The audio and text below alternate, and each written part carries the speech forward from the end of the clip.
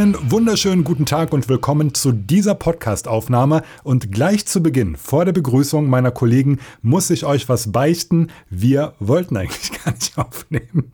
Ja, und wie es zu dieser Podcast-Aufnahme gekommen ist, ist eigentlich schon ein bisschen unverschämt, oder? Ja, das musst du jetzt aber erklären, weil Melf und ich sagten so, ja komm, wir haben mega Bock auf die neuen Völker bei Age of Empires. Da hast du dich gedrückt, Mauro. So, und dann, und dann hast du mir die Verantwortung. Aber ja, es liegt jetzt an dir, William, ob wir jetzt aufnehmen oder nicht. Mhm. Ich habe in Signal geschrieben, dass ich mal wieder Bock auf eine Podcast-Aufnahme hätte. Und dann hat Melf gesagt, ja, aber William hat doch danach gefragt und du hast nicht geantwortet. Und dann habe ich gesagt, ja, aber ihr habt komplett Herr der Ringe gespoilert. Da konnte ich nicht mehr mitlesen, habe einfach diesen Signal-Chat komplett ignoriert. Und dann habe ich irgendwie hochgescrollt und dann stand William, ja, wir machen irgendwie Freitag. Und dann habe ich gesagt, ja, okay, wir verabreden uns zur Podcast-Aufnahme. Soweit, so gut, oder?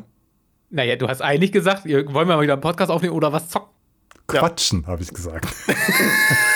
Diese schreckliche Leistungsgesellschaft, in der man dieses Quatschen auf jeden Fall impliziert, also auf jeden produktiver Podcast wird aufgenommen, in dem wir unfassbare Werbeerlöse erzielen und sonst was. Jedenfalls haben Melf und ich uns schon um 18.30 Uhr getroffen, haben jetzt gerade schon ein bisschen gequatscht. William kam um 19 Uhr dazu und jetzt, damit ihr das zeitlich einschätzen könnt, ist 19.13 Uhr. Wir haben nämlich oben meine Tastatur updatet gerade ihre Firmware. Kleiner Augenblick. Ich muss hier auf Accept. Okay, alles klar. Nimmt noch auf. Ich habe dann gesagt, ja, dann zocken wir was, haben uns dann letztendlich für Overwatch 2 entschieden und so weiter. Und man kennt das ja, während des Zockens erzählt man sich Geschichten. Und dann fing, glaube ich, einer von euch beiden mit Game of Thrones an. Wer war's? Melf wahrscheinlich. Ich glaube, Melf, ja. Ja, genau. So, und dann habe ich gesagt, ja, was soll ich darauf antworten? Nichts. Stopp! Das ist so dumm, ne, wenn man sich wirklich dann nach etwas längerer Zeit wieder trifft und dann irgendwie was zocken will. Du kannst dich ja über nichts unterhalten. Das ist einfach so, dass irgendwelche Zombies miteinander spielen, weil man ja nicht das, was man im Podcast erzählen will, dann davor nochmal, vorweg schon mal erzählen will. Das ist ja total dumm, oder? Das weiß ich noch. Da war dieses Jahr auf der Gamescom, sind wir beide ja auch zusammen von Dortmund nach Köln gefahren. Ich hab dort einfach die komplette Fahrt angeschwiegen. Nee, und da war wirklich so, wir haben so geschnackt und dann so, war so Mauro so, die Story wollte ich eigentlich im Podcast erzählen. Ach, scheiß drauf, ich erzähle sie jetzt. Das war irgendwie völlig bekloppt, dieser Gedanke einfach. Aber ne, das ist ja auch das Schöne an diesem Podcast. Wir sind hier, wir treffen uns ja wirklich, weil wir einfach nur Bock haben mit zu schnacken. Also, weißt du, da seht ihr mal, wie authentisch es ist, ja, dass wir, also, ne? Muss man auch 100%. Eigentlich ist es schon ein Stück weit zwanghaft irgendwo, ne? Dass man einfach sagt, okay, wir können jetzt uns nicht normal über Dinge unterhalten. Ja, man unterhält sich ja, muss man ja auch dazu sagen, wenn die Aufnahme jetzt nicht läuft, vielleicht nicht so, wie man sich jetzt hier unterhält, sondern ein Stück weit dann vielleicht ein bisschen anders oder so, keine Ahnung, aber letztendlich ist es schon merkwürdig, dass man dann, wir haben tatsächlich jetzt unsere Gaming-Session abgebrochen. Hat noch nicht mal gestartet. Ja, genau, beziehungsweise ja im Download quasi abgebrochen, um dann hier eben kurz unseren Druck loszulassen und da haben wir gesagt, ja, wir nehmen mal nicht so lange auf, so eine Stunde, dann dürfte eigentlich alles Relevante irgendwie runtererzählt sein. Und dann gehen wir über, indem wir dann Overwatch 2 irgendwie nochmal irgendwie anzocken oder das neue Fireteam, was Melf sich nicht leisten kann. Ich würde es ja machen, aber ich denke ja auch an euch und die schmale Marke. Wir sind ja alle in schweren Zeiten. Bei Steam kann man noch Geschenke kaufen.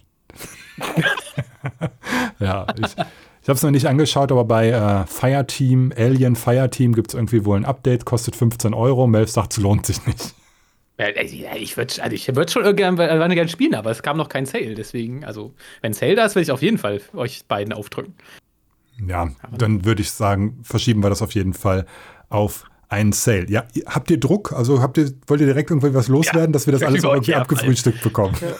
Ja, wollen wir mit Gaming oder mit Serien an? Wir waren jetzt gerade bei Game of Thrones. Ich würde einfach mit Game of Thrones einfach bei Game of Thrones weitermachen. So, deswegen. Warte. Bevor wir zu Game of Thrones. Habt ihr Herr der Ringe fertig geguckt? Ja, ne? Habt ihr beide fertig geguckt? Natürlich. So. Ja, und bevor ich jetzt hier wieder in Rage gehe. So. Also ich habe bei der so schlimm ist es nicht, aber gehypte 3,5 Sterne gegeben. Beste Serie. Ja.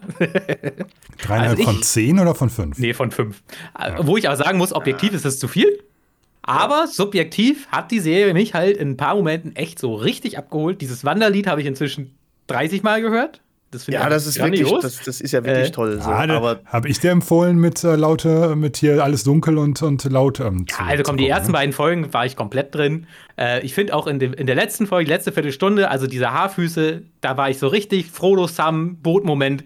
Ich war ganz knapp dabei zu heulen. Also das hat mich einfach, ich weiß nicht warum, vielleicht bin ich gerade einfach zu gut drauf, irgendwie generell, aber das hat mich emotional alles richtig gekriegt. Hatte ich aber jetzt auch gerade in der neuen Folge von Andor, dass ich emotional auf einmal ganz nah dran war. Ich weiß auch nicht wieso. Irgendwie bin ich emotional gut drauf gerade. Keine Ahnung. Aber also bei Andor gehe ich ja mit Melf so, aber bei Herr der Ringe so, wie gesagt, Bilder waren richtig, richtig gut in der letzten Folge jetzt. Sie haben ja also hier auch, was bei Manor gezeigt worden ist mit dem Schicksalsberg und so weiter und so fort, das sah wirklich gut aus. Aber inhaltlich, sorry. Ja, ich sag, also Herr der Ringe kommt, Ringe der Macht kommt halt komplett übers Gefühl. Also ich sehe diese ganzen würde ich auch sagen. Unglaubwürdigkeiten ja auch, oder wo sie es nicht zu Ende denken. Aber das hast du ja in House of the Dragon genauso. Also vielleicht da nicht ganz so krass, aber da zieht halt dieses Gefühl halt mehr als bei Herr der Ringe, muss ich halt einfach sagen. So, wie gesagt, ich krieg zwar tolle Bilder gezeigt, aber ich sag dann so, ja, aber das reicht halt nicht. Beispielsweise Soundtrack, weiß nicht, wie es da euch ging, hat bei mir bei Herr der Ringe halt komplett reingekackt. Ich hab mir nicht mal die Titelmelodie gemerkt, die ja von Howard Shore ist, der auch für die Herr der Ringe-Trilogie von Peter Jackson die Musik gemacht hat. Es bleibt musikalisch bei mir nichts hängen aus dieser Serie, wo ich eigentlich sage, das gehört für mich, wenn du Herr der Ringe auf den Bildschirm bringst, halt ein Stück weit dazu. Und da muss ich halt echt sagen, da hat leider in der Beziehung halt nichts gezogen und das ist für mich schon die halbe Miete vom Gefühl. Das ist halt auch schwierig mit dem Film da mitzuhalten, ne? weil die Messlatte so unglaublich hoch ist, was den Film angeht. Aber bei Star Wars geht's ja auch. Also es ist ja nicht so, dass ich sage, also bei den neuen Star Wars-Filmen gab es doch auch nicht mehr. Nee, ich meine jetzt bei Andor. So, ja, okay, bei Andor, das bei der 6. Folge, wenn jetzt die 6. Folge nimmt, also wie da einfach nur musikalisch, wie da Spannung aufgebaut worden ist, wo ich sagte, boah, geil, und ein falscher Blick jetzt hier von irgendeinem so Kommandanten und die fliegen auf, so nach dem Motto, obwohl du irgendwie bei Andor ja weißt, dass er Plot-Armor hat, ich dann halt irgendwie denke, ja, ich fieber hier trotzdem irgendwie gerade mit. Also es kriegt halt, es klappt halt, bei anderen Serien klappt's ja, so, aber bei Herr der Ringe hat's halt leider gar nicht geklappt. Wobei Andor jetzt zumindest Folge 6 auch so ein bisschen outstanding ist. Ne? Das war so eine Battle of the Bastards-Serie irgendwie. Also das heißt, das stand schon mal, obwohl das lag bei dieser speziellen Folge auch daran, dass es halt super geil aufgebaut wurde, die 2 Folgen davor. Ne? Und das also sind wir jetzt schon persönlich, bei Andor, oder was? Vielleicht um ganz kurz diese Kurve zu machen, wir haben ja nicht so viel Zeit, es ist halt so, dass ich es geil fand, dass wir diese Infiltrierung dieser Wasserstadt oder beziehungsweise dieser Basis davor halt hatten bei Star Wars. Und man das sehr schön miteinander vergleichen konnte, finde ich. Also so rein. Du bist jetzt bei Obi-Wan oder wo bist du? Ja, also das heißt, dieses Obi-Wan, dieses Kabarett-Ding, also dieses komplett absurde, ich spaziere hier rein und mit dem Umhang und so weiter und ich setze mich jetzt hier mal ins Terminal, mich hört keiner und mit diesen Intercoms und so weiter. Also das heißt, wie spannend kann man so eine Infiltrierung letztendlich aufbauen? Man hat es bei Obi-Wan gesehen, wie man es halt komplett nicht macht und dann quasi auch eine Infiltrierung mehr oder weniger bei Andor und da hat man halt gesehen, wie du so eine Spannung wirklich so aufbauen kannst, dass du da sitzt und einfach gar nicht mehr weißt, wohin mit deiner Aufregung, weil das jetzt alles, du weißt halt nicht, in welche Richtung das läuft und alleine durch so Bildgewalt und Bildsprache, so ganz kleine Sachen, die einem vielleicht beim ersten Gucken gar nicht so auffallen, die haben halt so unglaublich viel erzeugt in dieser Folge, dass die krass über allem steht letztendlich, was so dieses Jahr oder letztes Jahr irgendwie rausgekommen ist. Es gibt immer so krasse Folgen aufgrund von ganz vielen verschiedenen Dingen. Wie gesagt, Battle of the Bastards bei Game of Thrones beispielsweise ist halt auch outstanding gewesen und das ist jetzt wieder so ein Moment, wo man sagt, okay, diese Folge wird einem im Gedächtnis bleiben, weil es einfach ein Riesenspektakel war, optisch sowie auch erzählerisch, als auch von der Bildsprache und Bildgewalt. Es war einfach insgesamt einfach krass. Das war irgendwie eigentlich hat super viel Spaß gemacht. Habe ich mir auch mehr oder weniger unmittelbar, wir haben es quasi abends hier geguckt, am großen Fernseher mit Sound und Bum-Bum und allem drum und dran. Und ich habe es mir dann abends, als meine Freundin geschlafen hatte, nochmal auf dem iPad angeguckt. Direkt danach. Das war wirklich schon geil irgendwie. Das ist, also Andor ist auf jeden Fall, glaube ich, mir fällt spontan nichts ein, was ich dieses Jahr gesehen habe, was ich besser fand als Andor bis jetzt. Kann natürlich sein, dass die Serie noch abstürzt, aber es finde ich bis jetzt echt das Beste des Jahres. Übergreifend, auch Film und so. Und ich behaupte auch, dass es das Beste ist, was Star Wars hier hervorgebracht hat. Also die alten Filme, klar, Kindheit, Nostalgie, bla bla, aber wenn du die mal heute daneben stellst, das ist in allen Belangen besser. So, wie es geschrieben ist, dramaturgisch, alles besser. So, finde ich. Außer vielleicht Star Wars Episode 5. Da würde ich vielleicht noch sagen, okay, der kann vielleicht noch mithalten. Aber ansonsten, das ist qualitätsmäßig auf so einem absurd anderen Level, als was man von Star Wars kennt. Erst recht natürlich die letzten Jahre. Ist so witzig, weil man das gar nicht so hat kommen sehen. Also die ersten 2 Folgen haben mich beinahe schon irritiert. Ja, weil die halt ein ganz anderes Pacing hatten als das, was man so kannte von Star Wars. Es war nicht so der Witz drin, der teilweise Star Wars trägt. Dann war es halt auch nicht so bildgewaltig und so. Aber irgendwann hat es halt im Kopf geklickt und es wurde gesagt, ey, das, was da gerade alles passiert ist, das baut halt auf. Ne? Und das hat man irgendwie verlernt, irgendwie so wahrzunehmen, dass du auch mal Geduld haben musst bei einer Serie, dass es halt erst geil werden kann, wenn du davor quasi alles vorbereitest, damit es halt in irgendwas münden kann. Und ich sag mal, so Serien wie Breaking Bad oder sowas haben sowas in der Vergangenheit immer wieder gezeigt, dass so halt extrem gute Serien funktionieren, dass du halt auch mit den Charakteren connecten kannst und so weiter und dass sie halt keine Augenklappe brauchen, um erkannt zu werden, sondern weil sie eine coole Story haben oder irgendwie sowas. Ne? Und das fehlt halt anderen Serien, die halt immer ein schlechteres Pacing bekommen, weil sie mittlerweile fast wie ein YouTube-Video funktionieren, dass die den Zuschauer in der ersten Minute catchen wollen, weil die sagen, hey, wenn die 1-2 Folgen gucken und denen ist langweilig dabei, dann brechen die Serie ab und kündigen vielleicht ihr Abo. Ne? Und so funktioniert es ja letztendlich,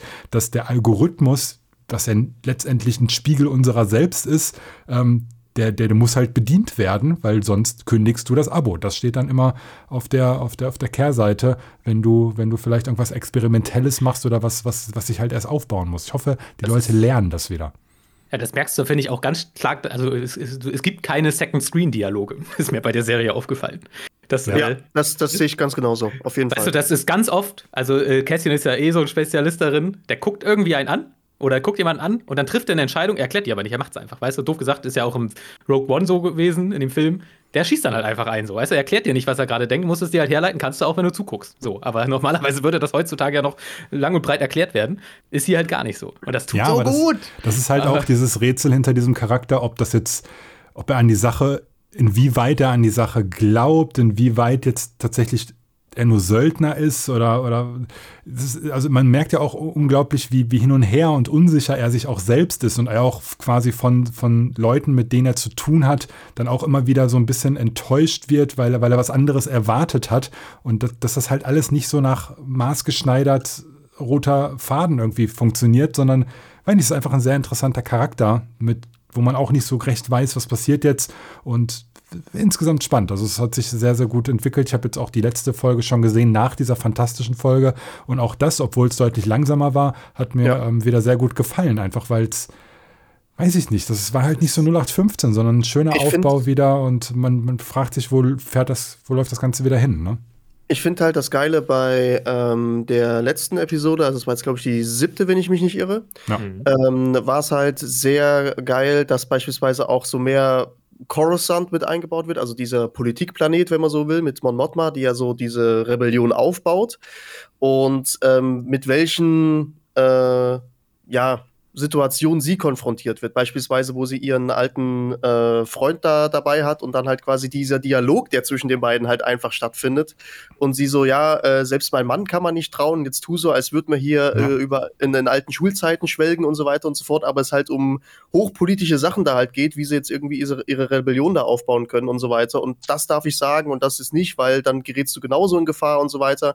Das ist rein nur vom Dialog, wie es gemacht ist, zieht mich das so krass da rein, wo ich halt sage, das war immer ein ganz großer Kritikpunkt der Prequels bei Star Wars, dass man sagt, bei Star Wars, da hat dieses ganze Politikzeug, das hat da nichts drin verloren, aber jetzt gerade in der 7. Folge fand ich das so spannend, wie das erzählt worden ist und auch mit Palpatine oder so weiter, dass er halt, man sieht ihn nicht, aber er ist halt die ganze Zeit präsent dort, das heißt, okay, du musst ihn nicht sehen, aber du spürst halt einfach, der ist hier der krasseste Motherfucker in der Galaxis. Die dürften sie auch nicht zeigen, weil das das würde viel kaputt machen, auf jeden Fall. Dass du so einen ganz kleinen Teil, einen unbedeutenden Teil eigentlich im Universum siehst und wenn dann auf einmal ein Palpatine auftreibt oder so Obi-Wan, das wird ja völlig damit brechen. Ja, genau. Das ist aber auch diese Prämisse, beziehungsweise auch ist ja auch ein Handicap, was diese Serie trägt. Wie gesagt, einmal die Plot-Armor vom Hauptcharakter, weil man eben weiß, dass zu einem späteren Zeitpunkt dann noch was anderes passiert, wenn man... Das ist eigentlich eine geile Plot-Armor, wo man weiß, ja.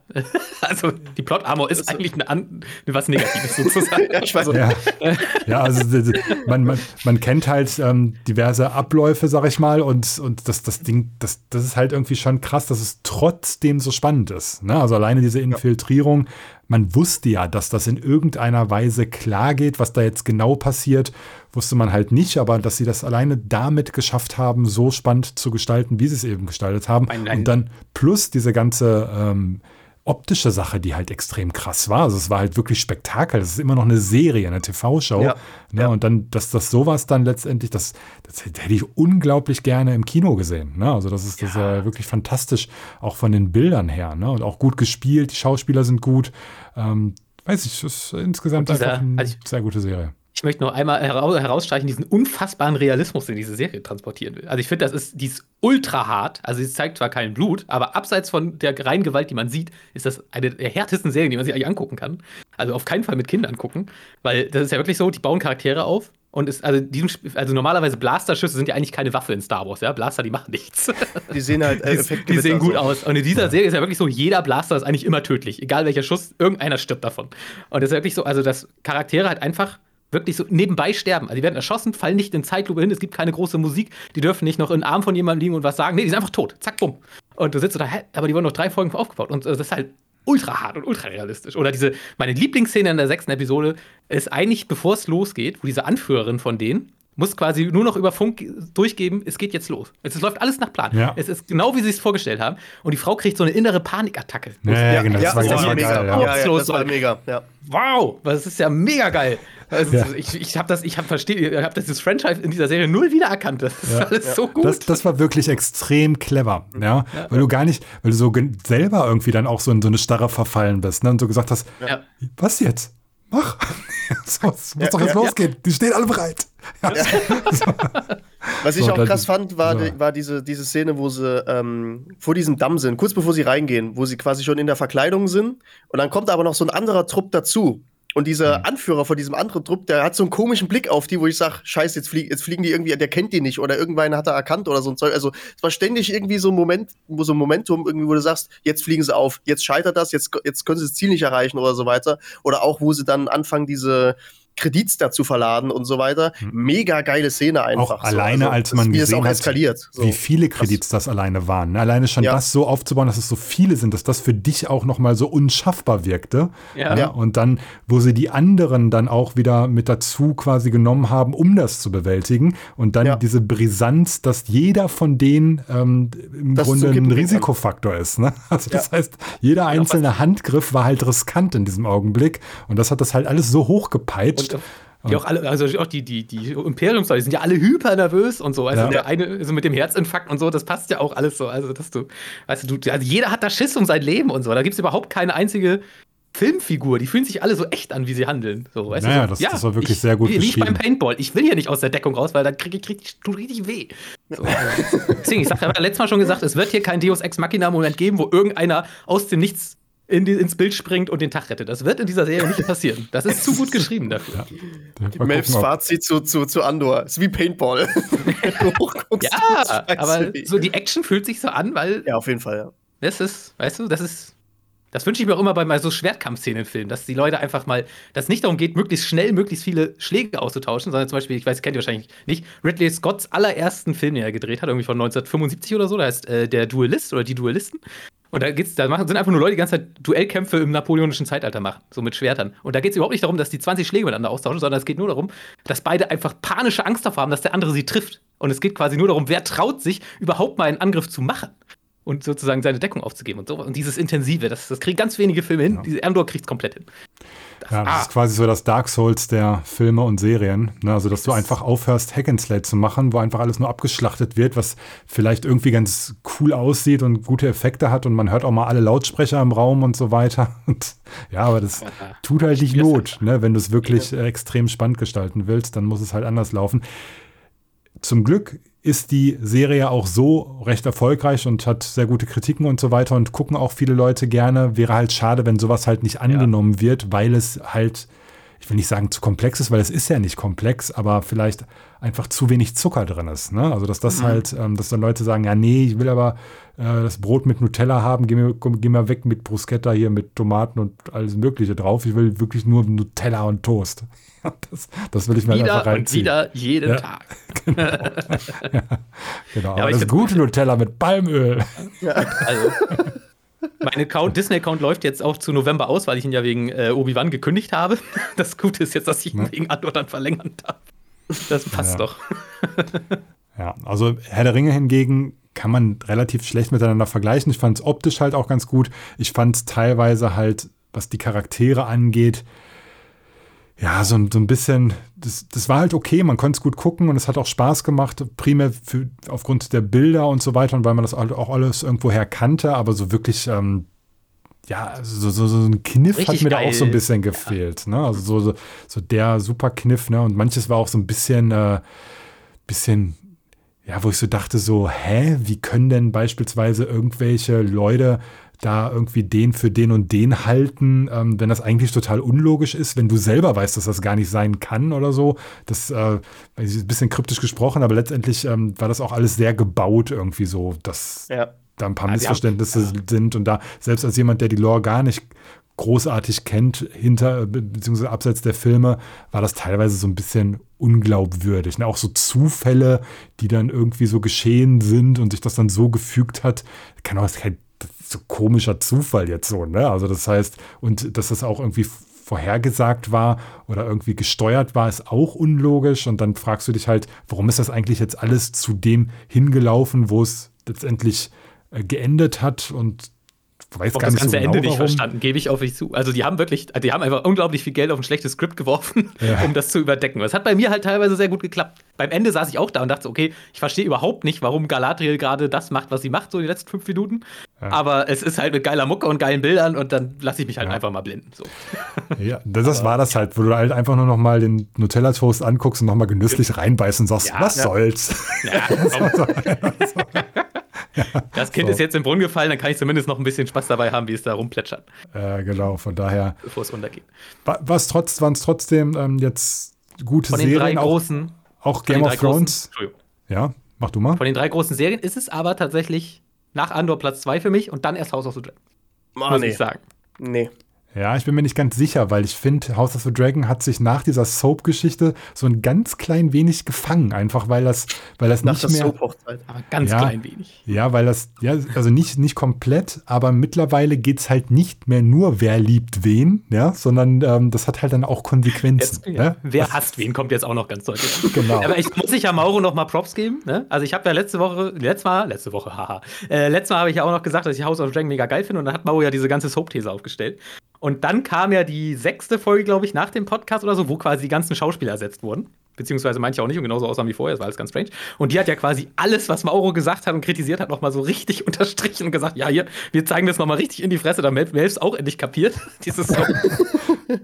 Also da muss ich dir ja recht geben, da hast du mir echt die Augen geöffnet.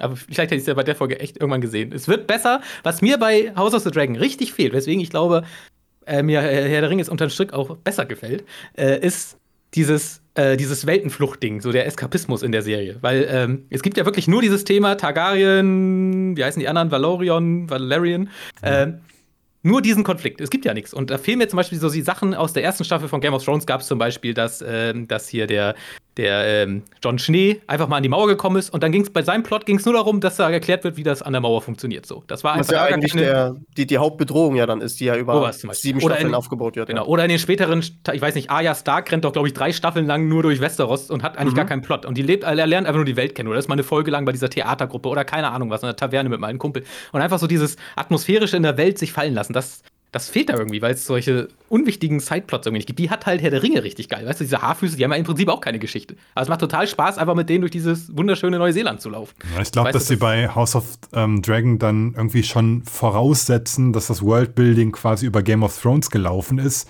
und die Referenz quasi auch immer wieder auch dir ins Gesicht sagt, ey, du musst die Serie gesehen haben, weil sonst checkst du das alles nicht. Ja. Nee, ich meine aber auch nur so vom Gefühl, ne, dass die, wenn die von Dorne reden oder wenn die vom Norden reden oder wenn die von irgendwas reden, was eben in Westeros beziehungsweise in dieser Game of Thrones Welt vonstatten geht, dass du das quasi durch die Serie und durch diese langsamen Folgen mit Arya oder auch mit Jon Schnee und so weiter ja da schon kennengelernt hast und dir das auch entsprechend dann übersetzen kannst und die sich dann quasi auf ihre gute Zeit und schlechte Zeit konzentrieren können.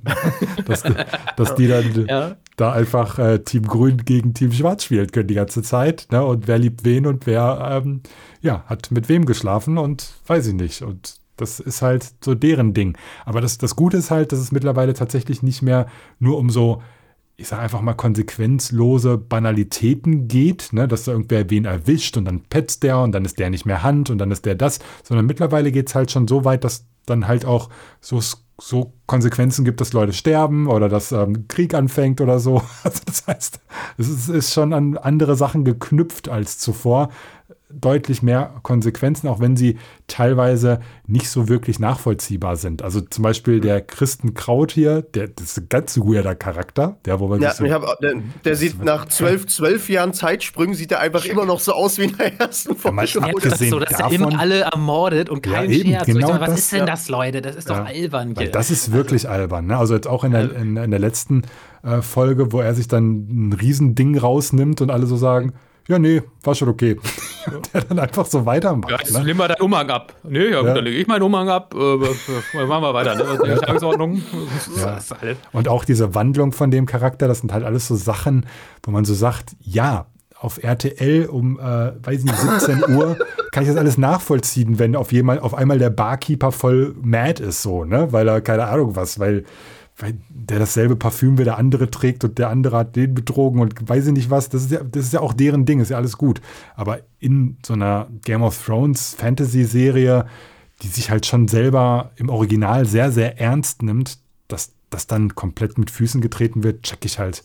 Vor allem bei dem Charakter überhaupt nicht. Das ist absolut inkonsequent. Also da hätte schon lange viel mehr passieren müssen. Und auch so teilweise Wandlungen von diversen Charakteren sind dann auch immer ganz, ganz einfach erklärt, weil ja so viel Zeit vergangen ist. Ne? Aber mal ganz ehrlich, Leute, ihr macht hier eine Serie und ihr könnt zwar sagen, dass 10 Jahre vergangen sind, aber ihr müsst uns das auch irgendwie spüren lassen, dass 10 Jahre vergangen sind. Und das geht halt nicht nur, wenn man ständig die Schauspieler austauscht, die man sich sowieso schon nicht merken kann mit den Charakteren. Ne? Also das funktioniert einfach so nicht, wie die sich das vorstellen. Diese Zeitsprünge sind teilweise zu nah beieinander. Wenn die 6 oder 3 Jahre springen, ist für die vielleicht ganz viel passiert, aber wir können das gar nicht nachvollziehen, weil für uns nur 20 Minuten dazwischen liegen. Ne? Oder, weiß ich nicht, auch die Entwicklung von Alicent ist ja schön und gut und ich kann mir das in meinem Kopf irgendwie zusammenreimen, aber es wäre halt schöner gewesen, tatsächlich nachvollziehen zu können, wie halt diese Sinneswandlung und auch die Konstellation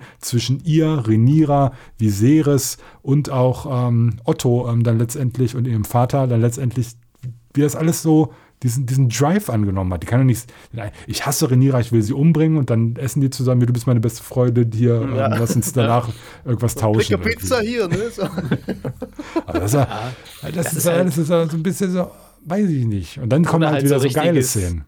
Ja, oder so richtige Cheap-Momente, wo du sagst, ja, das soll jetzt ein Musikvideo werden oder so, wo dann, ich spoilere es jetzt mal nicht, aber da bringt dann einfach mal jemand so random ein paar hundert Leute um, nur einmal cool in die Kamera zu gucken. Ja, das ist auch so richtig dumm. Warum macht ihr euch das jetzt wieder so kaputt? Das war doch alles okay bis dahin. Also was war das jetzt wieder für ein Quatsch? Vor allem hättest du die Szene, das ist das halt mit diesem Nutella-Brot, ne? Du hättest die Szene so unglaublich geil aufbauen können, ohne dass eine einzige Person gestorben wäre. Ne? Also so, dass es wirklich so aufgebaut ist mit einer, weiß nicht, mit einer Panik oder mit einem Erstarren des Volkes oder keine Ahnung was. Oder irgendwo, das ist, wie gesagt, das war alles so künstlich aufgebaut und auch diese Enge und so weiter, das hätte alles gar nicht sein müssen. Das hätte man so geil machen müssen. Und dann dieser Moment letztendlich, wo jeder sich im Kopf nur dachte, sag es. Der war schon irgendwie ganz nice, weil es ihr ja auch irgendwie nicht stand, auch gerade im Gespräch vorher, so plump zu sein, aber dann im Vorfeld so plump zu sein und dann einfach auf alles zu scheißen und einfach mal alles kaputt zu machen, so einfach so, weil sie es kann, weiß ich nicht. Also Ja. Und vor allem, wenn du dich, es war einfach so, cheap geschrieben. Gerade wenn man dann halt so ein Andor geguckt hat, denkt man so, Leute, nee, ich will das nie wieder sehen. Da bin ich auf jeden Fall bei euch, was die Argumentation aus. Aber trotzdem finde ich, funktionieren diese, nennen wir es mal Spannungsmomente, funktionieren sie besser, als sie bei Herr der Ringe bei mir funktioniert haben. So, und es liegt halt auch, wie gesagt, ich komme mit diesen Zeitsprüngen halt immer so ein bisschen, das ist genau das, was du gerade gesagt hast, Mauro, so sehr schwer klar, wo ich einmal sage, ich kann diese ganzen Charakterentscheidungen manchmal einfach nicht nachvollziehen. Es ist zu plump einfach erklärt. Und von daher, ist aber vom Gefühl her, und darauf will ich jetzt vielleicht noch mal kurz zu sprechen kommen, transportiert mir das schon viel, viel eher, dass ich sage, okay, ich befinde mich hier in der Welt von Eis und Feuer, von George R. R. Martin und steht drauf. Und alles, was gerade gesagt worden ist, kritikmäßig absolut korrekt. Würde ich komplett unterschreiben. Trotzdem merke ich, okay, es fühlt sich am ehesten noch wie Game of Thrones an, wo ich sage, okay, das steht drauf, ist auch drin. Bei Herr der Ringe hatte ich genau das nicht. Und bei Andor habe ich zwar vielleicht jetzt auch nicht irgendwie das Gefühl, das ist das krasseste Star Wars oder sowas, so dieses typische Star Wars. Aber ja, genau, es ist halt erstaunlich gut für Star Wars, so, ne? Also geht's halt in die positive Richtung, so. Und für mich befindet sich halt House of the Dragon so im Mittelfeld, sagen wir mal, wenn wir jetzt die 3 Serien so in dem Bezug gegenüberstellen. Ja.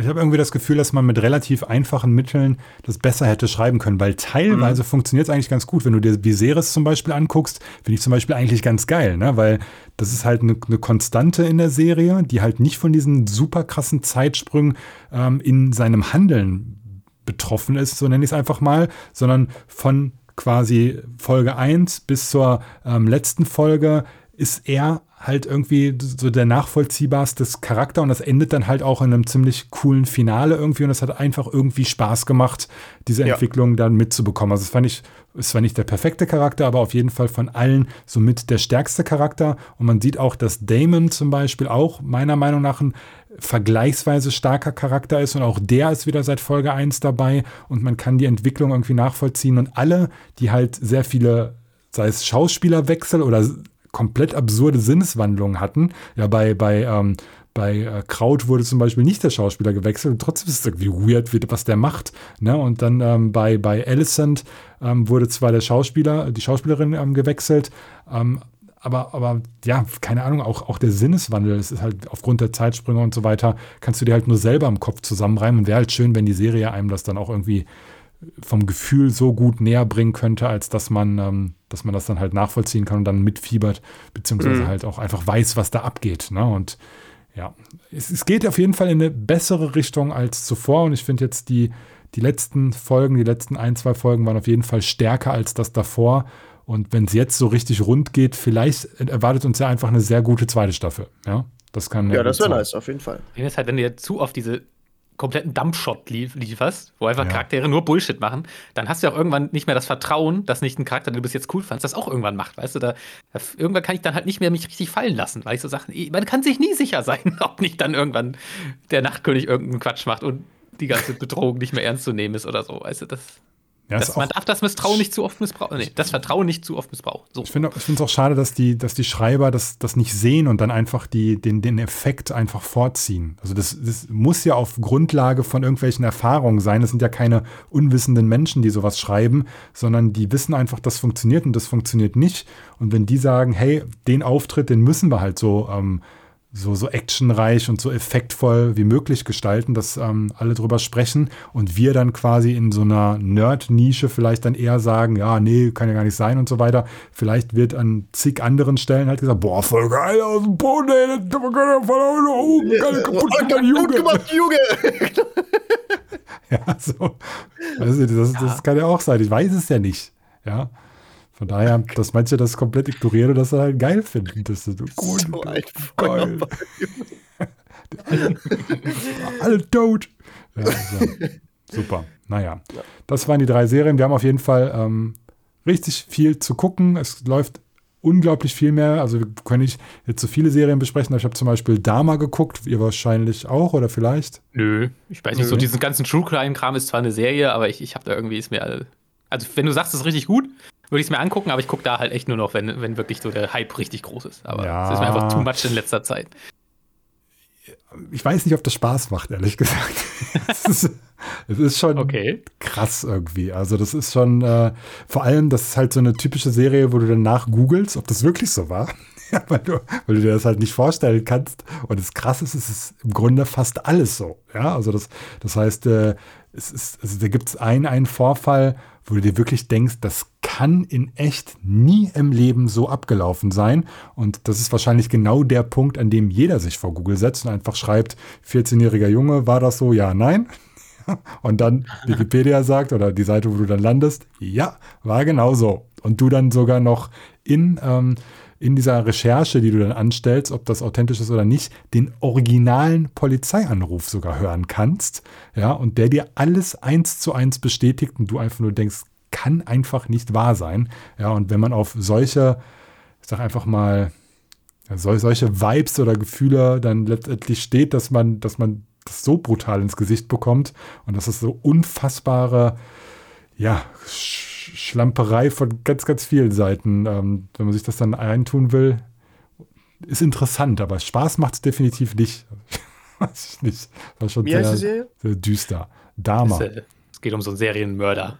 Genau, geht um Jeffrey Dahmer, einen Serienmörder, der seine Opfer nicht nur getötet, sondern teilweise auch gegessen hat und aufbewahrt hat. Und das ohne zu spoilern, die Geschichte ist eigentlich sehr bekannt. Also ich kannte tatsächlich den Namen auch schon vorher. Es ist halt deswegen so brisant, weil der sich halt gar keine Mühe gegeben hat, nicht erwischt zu werden.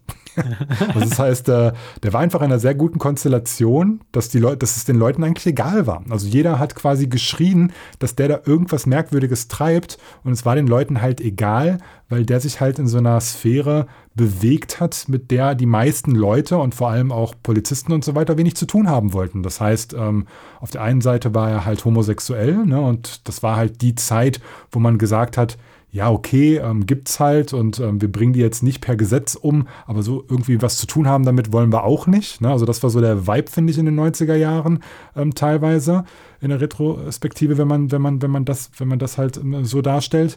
Und halt auch Rassismus tatsächlich. Das ist dann primär aufgrund weirder Gründe dann auch meist dunkelhäutige Menschen waren oder asiatisch teilweise. Und plus homosexuell und das war für ihn dann die perfekte Tarnkappe. Ja, und das war halt schon merkwürdig, wie offensichtlich man da bitte vorgehen kann. Ja, also vielleicht eine Sache, also wie gesagt, das ist eigentlich kein Spoiler, weil es nur mal angerissen, nicht im Detail erzählt. Er entführt halt ein 14-jähriges Kind und sagt ihm, er möchte mit dem Fotos bei sich zu Hause machen und der setzt seine Opfer halt immer unter Drogen. Das macht er auch mit dem 14-jährigen Kind. Und das ist so ein bisschen schief gelaufen, das Kind blutet auch und so weiter und ist halt voll drauf etc. und schafft es dann aber zu fliehen. Ja, so. Mhm. Und die Polizei wird verständigt, jeder bekommt da von Wind, eine Nachbarin sieht, wie das Kind flieht und so weiter, ruft auch die Polizei an. Die Polizei, in Wahrheit ist es ein bisschen anders abgelaufen, aber ich erzähle es mal so, weil es in Wahrheit meiner Meinung nach noch krasser ist als in der Serie. Ja. War dann die Polizei vor Ort mit 2 Officers, die schon so ein bisschen angeekelt von dieser ganzen Schwulen-Thematik waren. Und die haben das 14-jährige Kind dann da sitzen sehen, am Bluten, komplett so halb bei Bewusstsein, weil es halt unter Drogen gesetzt war. Und Dahmer hat halt nebenher ganz cool erklärt, dass das sein schwuler Freund wäre und dass die ein bisschen viel getrunken haben und so weiter. Und dass der verwirrt war und deswegen auf die Straße gelaufen ist und der einfach wieder mit nach Hause wollte. Und dann hat die Polizei natürlich gefragt, und wie alt ist er denn und so weiter? Und sagte er ja 19. Dachten die ja, und Ausweis von dem? Ja, habe ich nicht. Ja, okay, dann ist egal, dann nimm den halt wieder mit. Ne? Nee, das kann ich nicht gucken. Nee. Und das Ding ist, dass den er da mitgenommen hat, der 14-jährige Junge, der Bruder von einem war, den er schon mal missbraucht hat und der es überlebt hat. Und deswegen war er vor Gericht und hat nichts bekommen. Ja? Nee, das kann ich nicht gucken. Und jetzt kommt noch mal ein kleines Topping. Nachdem die Nachbarin gesehen hat, wie die Polizei dem Jungen quasi wieder Dahmer gegeben hat und der den mit in seine Wohnung geschliffen hat, hat die Polizei hat die Nachbarin nochmal bei der Polizei angerufen und diesen Mitschnitt gibt es tatsächlich aus dem Echten, online kann man sich anhören, dass die Nachbarin gesagt hat, warum habt ihr den Jungen wieder mitgehen lassen? Und dann sagt die Polizei, ja, das war so ein schwulen Ding. Dann sagt sie, nein, das war ein Kind, das hat man noch gesehen. Nein, der war erwachsen. nein, das war ein Kind, ihr müsst da wieder hingehen. Und dann sagt die Polizei, nee, das war sein 19-jähriger Freund und der ist da aus eigenen Stücken und die sollen halt ihr schwulen Ding machen und wir machen hier unser Ding. Ja, so. Und dann hat die Nachbarin gesagt, ja gut, dann kann ich ja nichts machen und hat aufgelegt. Und dieser Junge wurde tatsächlich getötet und, glaube ich, auch gegessen oder so. Oh, krank. Nee, das kann ich nicht gucken. Was ist aus den Polizisten geworden? Ja, das ist, ich will jetzt nicht alles spoilern, aber William ist schon relativ nah dran. Ja, das ist so.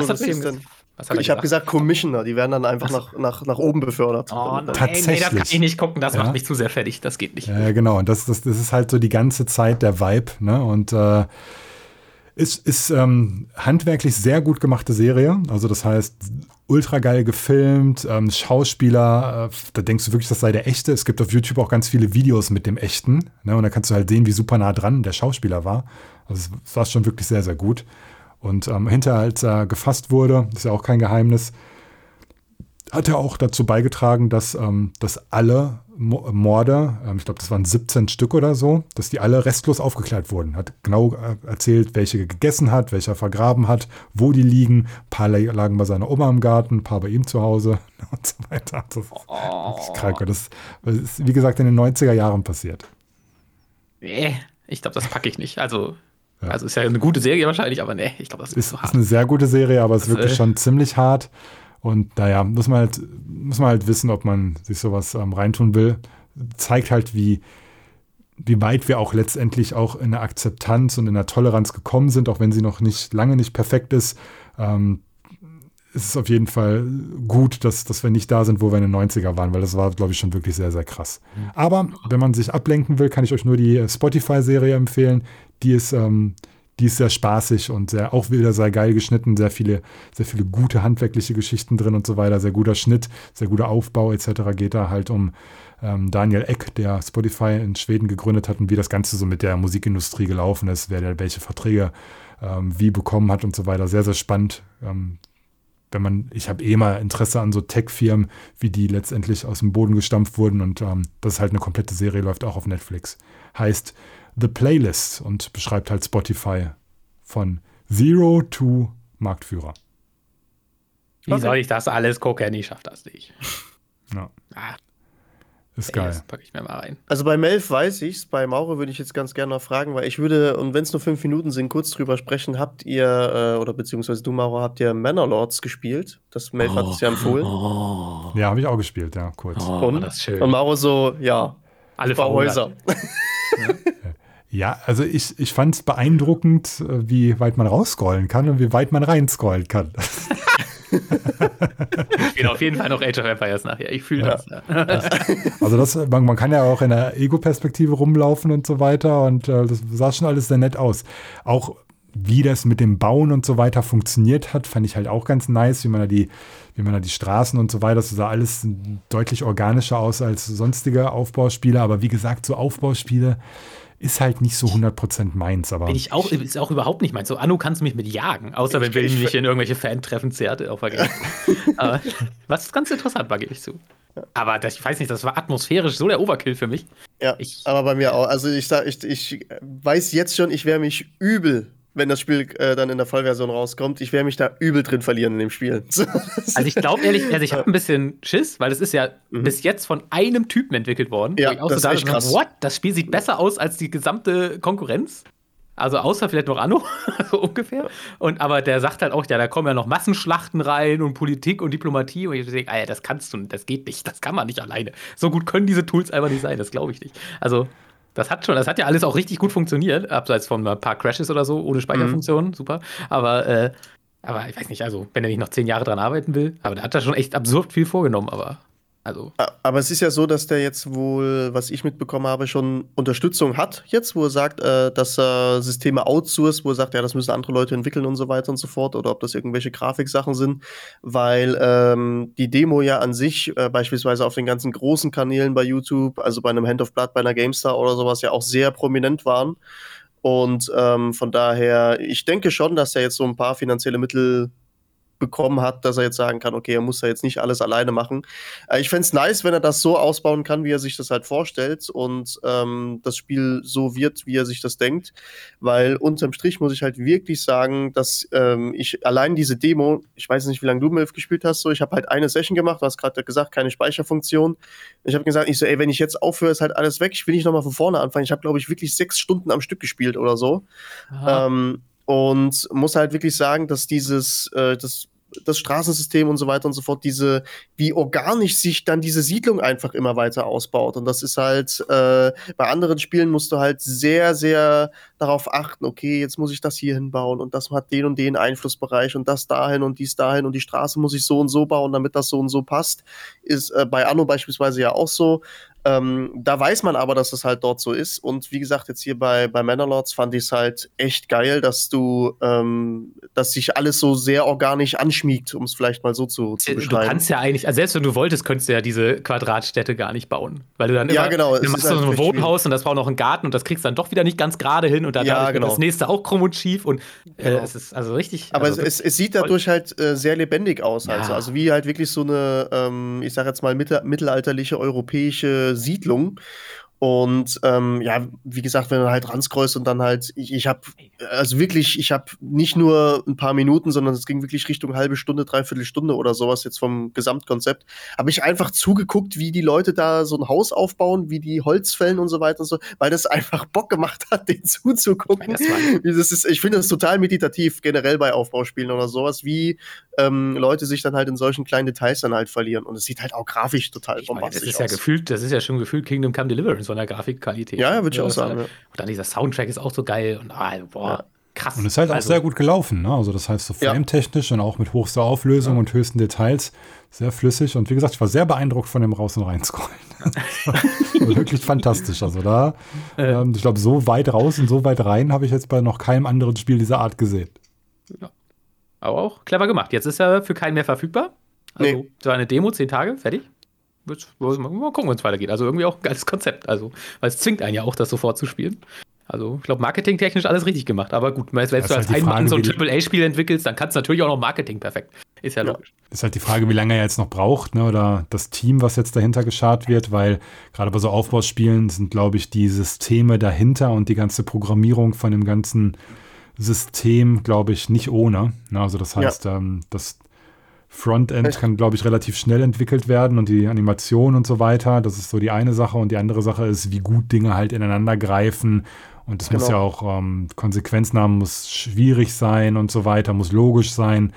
Ich glaube, das gebalanced. Ja, ich glaube, so hinter so einem, hinter so einem Anno mit den ganzen Handelssystemen und so weiter steckt, glaube ich, unglaublich viel Code, viel mehr Code als hinter so manch anderem AAA-Spiel. Es hatte tatsächlich, weil du es gerade ansprichst, wo wir auf dem Termin vor 3 Jahren, 2019 da auf der Gamescom waren, Melf, wenn du dich erinnerst.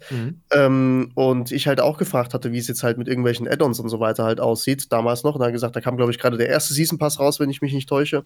Für Anno übrigens. Also wir sind jetzt bei Anno, genau. Und einer der Entwickler halt eben meinte, also er hat mittlerweile an so vielen Spielen irgendwie mal mitgearbeitet, egal ob das Shooter waren, ob das Action-Adventure oder sonst halt, weil er sagt halt, es gibt kein Genre, was so komplex ist wie Strategiespiele. Ja. So, weil sobald du irgendwas änderst in Form von DLCs rausbringst oder sonst was, du musst dieses komplette System im Blick haben. Also du kannst jetzt nicht einfach sagen, ja, erzählen wir halt hier mal schnell so einen Storystrang oder sowas, wo du dann dich mal 2-3 Stunden wieder langhangelst oder so, sondern sagt, nein, das bei Strategiespielen oder besonders bei Anno hat das halt Auswirkungen auf das Gesamtspiel. So, sprich, du spielst halt dein vorhandenes Spiel einfach weiter und es muss ja dieses Handelssystem, was du vorher hattest, entweder musst du das umbauen, weil es vom DLC so gewollt ist und das greift halt in diese komplette Struktur dann halt rein und du musst unterm Strich wieder alles neu balancen.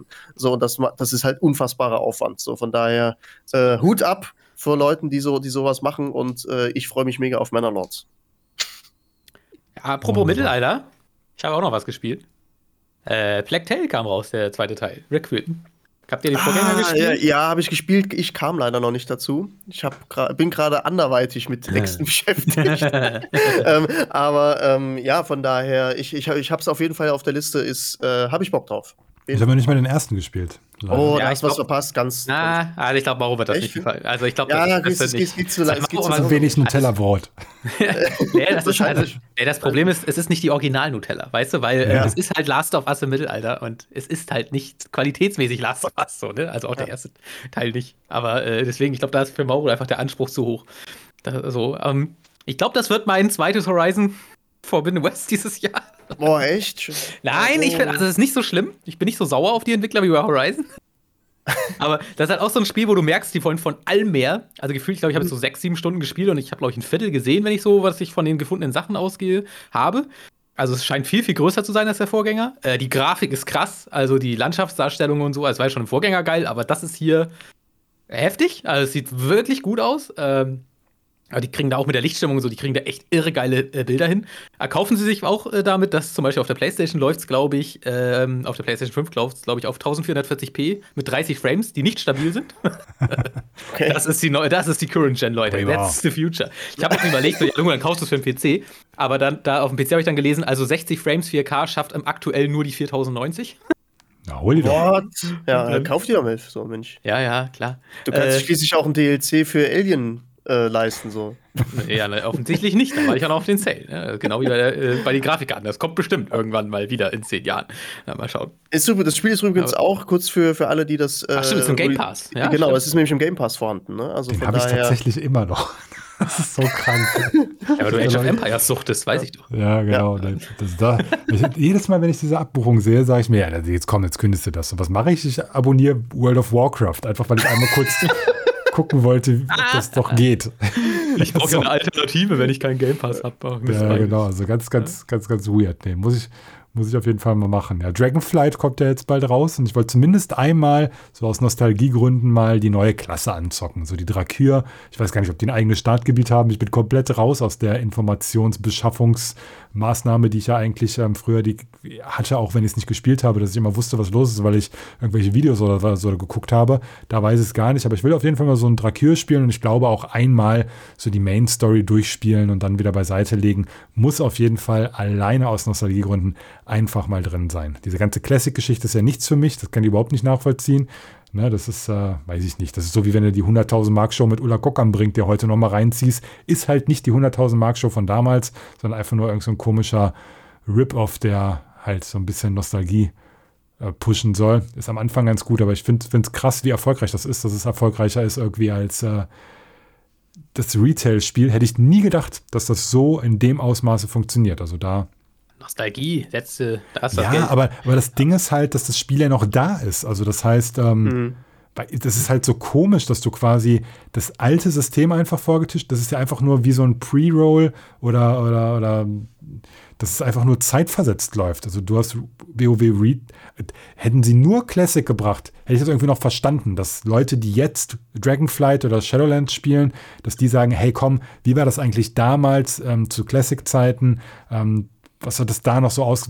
Wie sieht das Originalspiel aus? Aber dass sie jetzt tatsächlich Burning Crusade, Wrath of the Lich King und so weiter nachlegen und die Leute das immer noch weiterspielen. Das heißt, die haben sich durch Classic gequält, die haben BC gemacht, dann sind sie jetzt bei WOTLK und sind da noch am Raiden und machen und tun und machen da quasi genau das, was die OGs damals gemacht haben. Und während das Spiel quasi in der Zukunft, beziehungsweise in der Gegenwart ja für die Zukunft halt auch weiterläuft. Hä?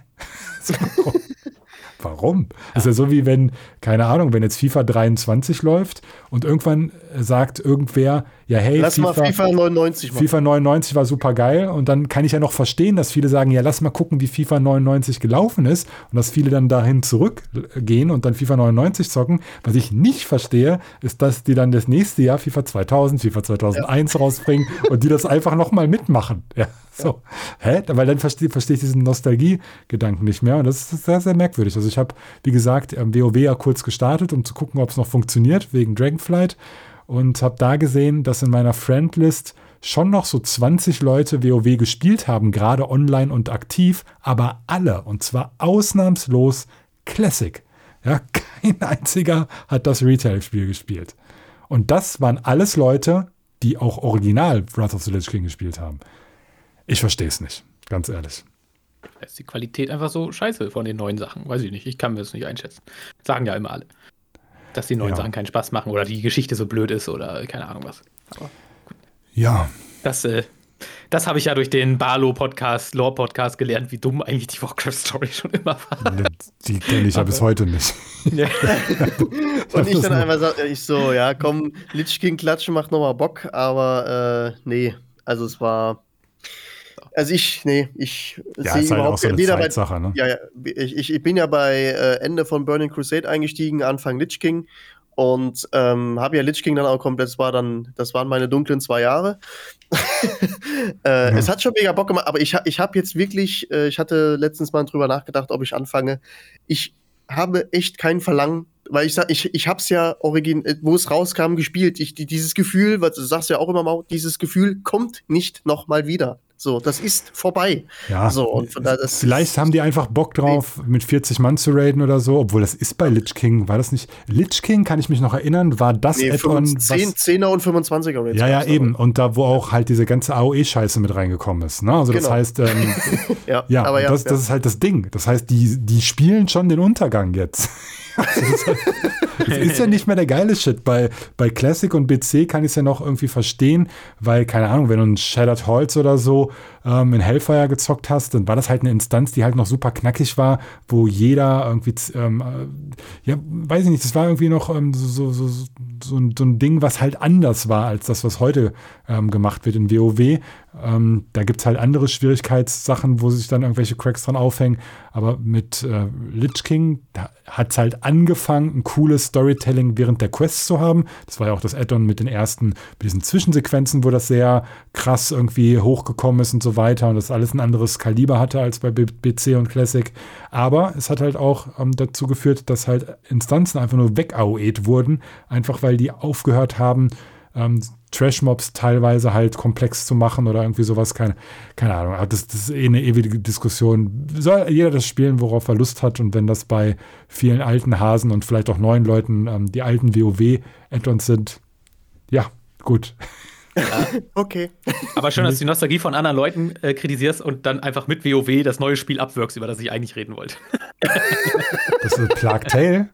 Ja, ich habe noch gar nichts dazu gesagt. Hast du gesagt? Ich kann das sogar alles wiederholen. Ich habe sehr genau zugehört. Ich habe nur gesagt, ich finde es nicht so geil, wie ich es mir erhofft habe, aber ich habe bis jetzt nur die positiven Sachen gesagt, außer dass es ruckelt. Und dass es dasselbe finde und dass die viel mehr wollen, dass die in allen Bereichen quasi nachlegen wollten und dass das quasi das neue Horizon Forbidden West quasi ist und dass es halt extrem leckt, hast du gesagt. Dann ist es auf der PlayStation nur mit 1440p und 30 Frames läuft und auf dem PC soll mit maximal 60 laufen. Also ich habe da schon sehr genau zugehört. Ja, aber jetzt mag ich meine Punkte gar nicht mehr ausführen. Ich möchte die jetzt aber hören. So, das ist ja kein Spaß. Warum kann ich schon vorsagen, was ich über Spiele sagen will? Aber warum spielst du denn weiter? Um eine Hook zu schaffen? Ich mag es schon, aber ich merke, dass es vielleicht ist das die Andor-Krankheit, die mich jetzt gefasst hat. Ich merke, dass ich vielleicht, weil ich jetzt älter werde. Krankheit oder ein Geschwür oder sowas bei mir. Die Plague hat mich erwischt, die Story-Plague. Ich merke, dass ich irgendwie weniger bereit bin, Scheiße zu akzeptieren. Also, oder schlechte Arbeit zu akzeptieren. Sagen wir es mal so. Weißt du, also, wo ich einfach sage, das Writing ist hier offensichtlich schlecht. Das könnte ein guter Spruch von einem Chef sein. Ich bin immer weniger bereit, Scheiße zu akzeptieren. Schlechte Arbeit. Melf 2022. Ja. Nee, weil das ist so, also ich mag ja hier, es geht ja um Nisha und ihren Bruder und so, diese Story, ne, du bist die große Schwester, musst den kleinen Bruder beschützen und das funktioniert auch. Ich mag die beiden Charaktere und das funktioniert auch immer noch. Das ist eine tolle Chemie zwischen denen, nur auf Englisch. Der Junge, der ist halt so 10 oder so, der klingt auf Deutsch so fürchterlich. Da kriegst du richtig Ohrenkrebs, Ohrenplack. Entschuldigung. Wie lange ziehst du den Witz jetzt durch, Melf? Da geht noch was. Auf jeden Fall, alles cool, aber das ist immer, weißt du, so faules Law-Worldbuilding. Du kommst da in eine Stadt, und es geht ja um die Pest, logischerweise. Und da in der Stadt ist alles super und es sind Volksfeste und alles. Und dann ist aber wirklich ein Viertel weiter, 100 Meter weiter, sind einfach alle tot und komplett Quarantäne. Es lebt keiner mehr. Also, und das wird halt so abgeschottet. Und die wollen mir wirklich verkaufen, dass es in der Stadt keiner mitgekriegt hat. So in solche Sachen. Weißt du, und das hast du so die ganze Zeit. Und dann denke ich mir so, Mann, das ist so faul geschrieben. Warum? Ich verstehe ja, dass ihr jetzt nicht vom Level her noch 3 Kilometer Waldweg bauen könnt zur nächsten Stadt, wo dann diese Pest tatsächlich ausgebrochen ist und dass ihr das dann so machen müsst. Aber sowas hast du halt die ganze Zeit. Oder dann sagen die, oh, wir sind schuld, weil wir in diese Stadt gekommen sind, ist diese Pest ausgebrochen. Und weil sie sagt dann Amnesia, wie heißt die? Amnesia, ach egal, also das Mädel sagt halt quasi, oh Gott, wir sind schuld, weil der Bruder hat so eine Krankheit, muss ich jetzt nicht so tief reingehen. Wir sind schuld, dass die Pest hier ist. Und man ist original eine halbe Stunde in der Stadt und ist dann in diesem Viertel, wo alle tot sind, wo ich sage, okay, innerhalb von einer halben Stunde wurde die Quarantäne gemacht, alle sind tot und so weiter. Und solche Sachen, das, weißt du, das war auch schon im ersten Teil nicht perfekt, aber irgendwie nagt das an mir sowas, wo ich sage, nee, es passt nicht, Leute. Gebt euch mehr Mühe. Das triggert mich. Und was mich noch nervt, ein bisschen, vielleicht wird es jetzt gerade besser, weil ich jetzt gerade mal raus bin, aber in den ersten 6 Stunden bist du tatsächlich nur in dieser einen Stadt. Sonst nichts. Und der erste Teil war so, dass du spätestens nach einer Stunde einen komplett anderen Schauplatz hattest. Und das war super kreativ. Immer was Neues, optisch was komplett anderes. Und hier bist du jetzt nur in dieser Stadt. Die sieht super geil aus. Hammerlicht, Hammergrafik, aber irgendwie fehlt die Abwechslung. Und ich will mal, wie gesagt, das Spiel geht ja anscheinend auch 3-mal so lang wie der Vorgänger. Ist ja auch so eine Krankheit. Ich sag nur Last of Us 2, war auch viel zu lang. Weiß ich nicht. Also, und es ist halt auch da das Problem wie bei Horizon. Das Mysterium ist ja alles schon erklärt. Man weiß ja, was los ist mit den Ratten, mit dem Bruder. Das hat man alles im ersten Teil gelernt. Und jetzt im zweiten Teil wissen sie eigentlich jetzt auch nicht, was sie noch groß erzählen sollen. Und man macht einfach das, was man im ersten Teil auch gemacht hat. Man will irgendwie den Bruder von seiner Krankheit heilen. Und das ist, bei Horizon war es ja auch so. Ja, gut, es gab da irgendwie Roboter krass. Und war auch eine geile Backstory, aber im zweiten Teil ist ihnen halt nichts mehr eingefallen. Und das weiß ich nicht. Also, es ist so, da denke ich immer so, ach, dann mach doch einfach eine neue Story. Mach doch einfach ein anderes Spiel oder so. Also, warum muss jetzt immer dieser zweite Teil kommen, wenn man eigentlich offensichtlich nichts mehr zu erzählen hat? Die Marke zählt doch. Ja, ich weiß, aber wenn man es nicht füllen kann, das ist so. Ich weiß, was du meinst. Da musst du halt eine Marke aufbauen, wo es nicht auf ein Mysterium hinausläuft, wie eben bei Horizon. So. Wie Assassin's Creed.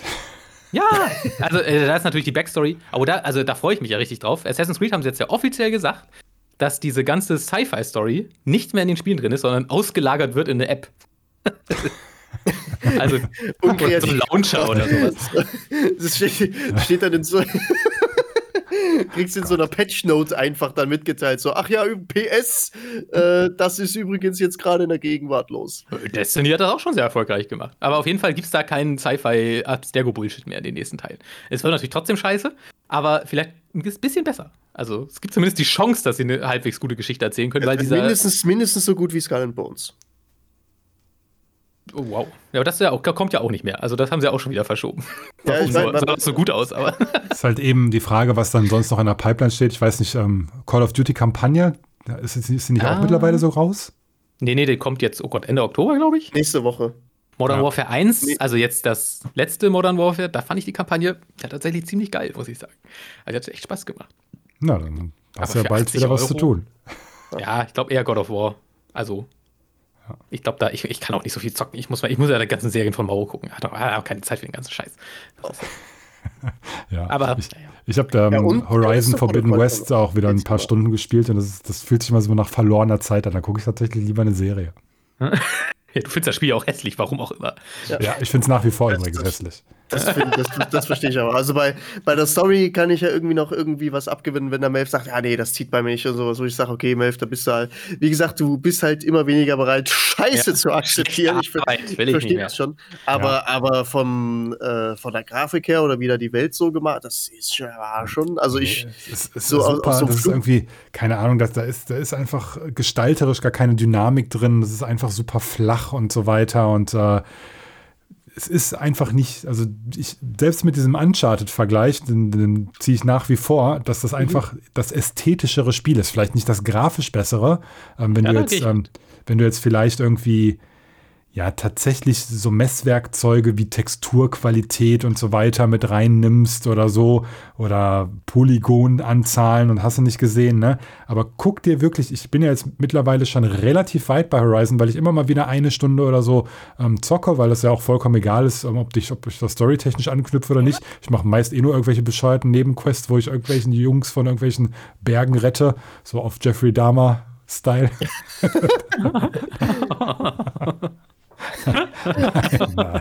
Nein, so. Oh Mann. Auf jeden Fall finde ich das dann halt gameplay-technisch ganz witzig, dass man dann gegen irgend so ein, weiß ich nicht, irgendwelche Maschinen-Gorillas oder sowas kämpft und das irgendwie Spaß macht. Also ich finde das Gameplay finde ich mittlerweile ganz geil. Ich habe mittlerweile ganz cool geskillt und das ist auf jeden Fall deutlich abwechslungsreicher als ein Uncharted, was Gameplay angeht. Aber so von der Optik und so, finde ich es nach wie vor nicht so wirklich dolle. Ja. Aber sonst habe ich persönlich eigentlich nichts gezockt. Aber ich kann einen anderen Lifehack erzählen, wenn ihr Lust habt. Ja, hau raus. Bevor du wieder über WoW redest, auf jeden Fall das. Ja, nee, das hat nichts mit WoW zu tun. Und zwar habe ich ja hier auch schon mal mich im Podcast für stark gemacht, dass ich weil ich wieder mittlerweile, gehe ich auf die, sehr, sehr stark mittlerweile sogar auf die 40 zu, ja. Und da sind ja so Vorsorgeuntersuchungen angesagt, ne? So. Und man hat so unangenehme Voruntersuchungen und so weiter. Und weil ich viele Muttermale habe, gehe ich auch ab und zu mal zum Hautarzt. Ich weiß gar nicht, ob ich das schon mal hier erzählt habe. Ich glaube schon. Auf jeden Fall war ich da. Ich weiß nicht, ob es im Podcast ist. Aber wir haben mal drüber geredet. Ich weiß aber nicht, ob es im Podcast war. Es war, glaube ich, sogar vor kurzem, weil das war, glaube ich, das war doch das Thema, dass die weil ich dieses Videoscreening mache mit der Kamera, dass diese super alten Betriebssysteme hatten und so weter. Doch, stimmt. Ja, genau. Ja. Jedenfalls war jetzt der Termin, wo dann letztendlich Muttermale rausgeschnitten wurden. Ne? So. Und dann habe ich einmal eine Sache, wo ich euch auch fragen kann. Ich habe so ein ganz komisches Phänomen, dass es mir persönlich eigentlich egal ist, ob ich Spritzen bekomme oder nicht. Also egal, ob in den Kopf oder in den Bauch oder in die Arme oder irgendwo rein, ist mir vollkommen egal. Spritzen sind für mich okay. Und auch, wenn die irgendwas machen, wenn die beispielsweise dann, diese Muttermale werden ja so relativ großflächig halt rausgeschnitten und dann wird das genäht und so weiter. Dann gucke ich auch immer zu, finde ich immer alles interessant. Ne? So, aber bei mir ist das so. Und zwar, seit ich aktiv daran denken kann, ich weiß, dass wenn das alles vorbei ist, dann sagen die immer so, jetzt setzen sie sich nochmal ins Wartezimmer und warten da so 15 Minuten und wenn alles okay ist, können sie gehen. Und ich weiß, dass in diesen 15 Minuten mein Kreislauf zusammensackt. Und ich weiß das halt schon. Und das ist halt das Merkwürdige. Das ist mir damals schon passiert, als ich am Kopf genäht wurde. Da habe ich schon gesagt, da meinten die, ja, die müssen dann kurz hier im Gang warten und so weiter. 15 Minuten und dann können sie erst nach Hause gehen. Da habe ich mir schon einen Rollstuhl kommen lassen, weil ich dann nirgendwo sitzen konnte, weil da auf dem Gang keine Sitzmöglichkeiten waren, mich da reingesetzt habe und genau nach 5 Minuten ist mir komplett schwarz vor Augen und Blutdruck geht runter und mir wird irgendwie schlecht. Ich weiß nicht warum und das ist da dann halt auch wieder passiert und so weiter, dass es rausgeschnitten wurde und ich saß dann wieder im Wartezimmer, ich habe quasi auf die Uhr geguckt und dann war es 5 Minuten später, mir ist komplett Kreislauf zusammengesackt, schlecht geworden, habe mich wieder da hingesetzt, habe mein Glas Wasser, habe meinen Keks gegessen und konnte dann halt auch wieder rausgehen. Kennt ihr das? Nee. Nee, wir sind ja auch jung und vital. Also bei mir ist es halt immer so, ich kenne das mit diesen 15 Minuten. Ich weiß ganz genau, in welcher Situation du dich da, also bist ja gerade auch, wie gesagt, operativer Eingriff etc. pp. Ja. Aber ich sitze diese 15 Minuten dann halt einfach ab. So, ich sitze dann da und sage, ja, okay, mir geht's gut. Ob das jetzt auch beim, keine Ahnung, wenn du Blutspenden gehst oder sowas, ist das auch so, dass irgendwie, ich bin ja jetzt auch, ihr kennt's, ich bin ja auch recht schlank von der Figur her, die dann sagt, ja, sie müssen aufpassen, sie dürfen nicht so schnell aufstehen und so weiter. Das habe ich manchmal, aber wenn ich Blut abgenommen bekommen, wo es eigentlich der Zustand prädestiniert dafür ist, dass dir schwarz vor Augen wird oder du halt dich auf jeden Fall noch mal ein bisschen ausruhen solltest danach, habe ich sowas gar nicht. Deswegen da habe ich es auch nicht. Ja, also beim Blutabnehmen habe ich es tatsächlich auch nicht. Ich habe nämlich lange drüber nachgedacht, warum das so ist und habe mir dann gedacht, wäre das auch so, wenn die einfach sagen würden, geh nach Hause. Ja.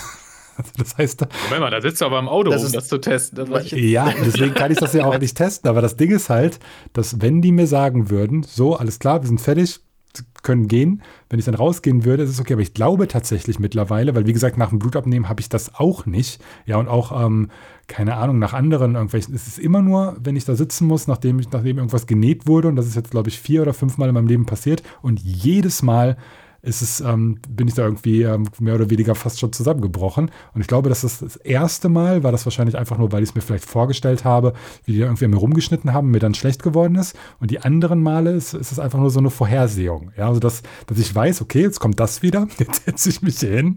Und mein Körper bereitet sich schon darauf vor, zusammenzuklappen. Und deswegen ist das halt so. Ja, also ganz, ganz komisches Phänomen. Ich dachte tatsächlich, dass das vielleicht irgendwie normal wäre oder so, aber anscheinend bin ich da alleine. Mir ist noch nie schwarz vor Augen gewesen. Ja. Naja, doch, ich habe einmal Morphium im Krankenhaus gekriegt. Da war ich. Das war geil. Aber ich glaube, da war ich eher gut drauf, als es so richtig schwarz vor Augen war. Ja, also so Narkose, Aufwachen und so weiter habe ich auch alles schon hinter mir, war auch alles okay. Aber das eigentlich Coole, wo ich auch sehr stolz bin, ist, dass die gesagt haben, okay, ist jetzt genäht worden, nach 2 Wochen bitte wiederkommen und dann werden da die Fäden gezogen. Ne? So.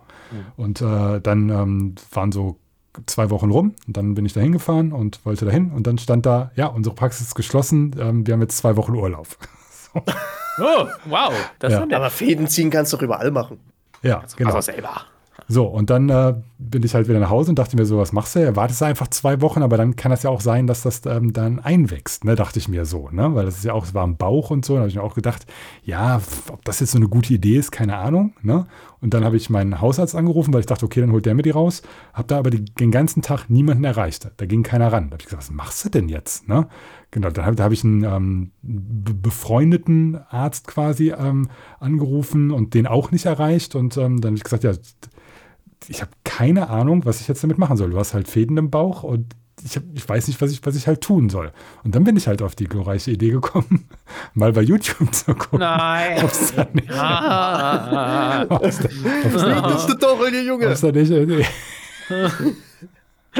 nicht, vielleicht ein Tutorial zu gibt.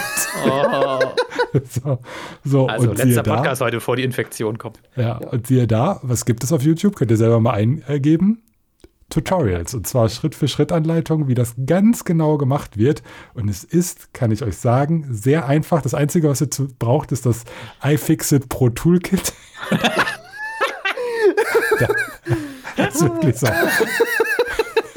Da kann man nämlich die nicht nur iPhones aufschreiben. Da kann man nämlich perfekt diese Pinzette von nehmen, und zwar die Spitze mit diesen richtig spitzen Dingern vorne.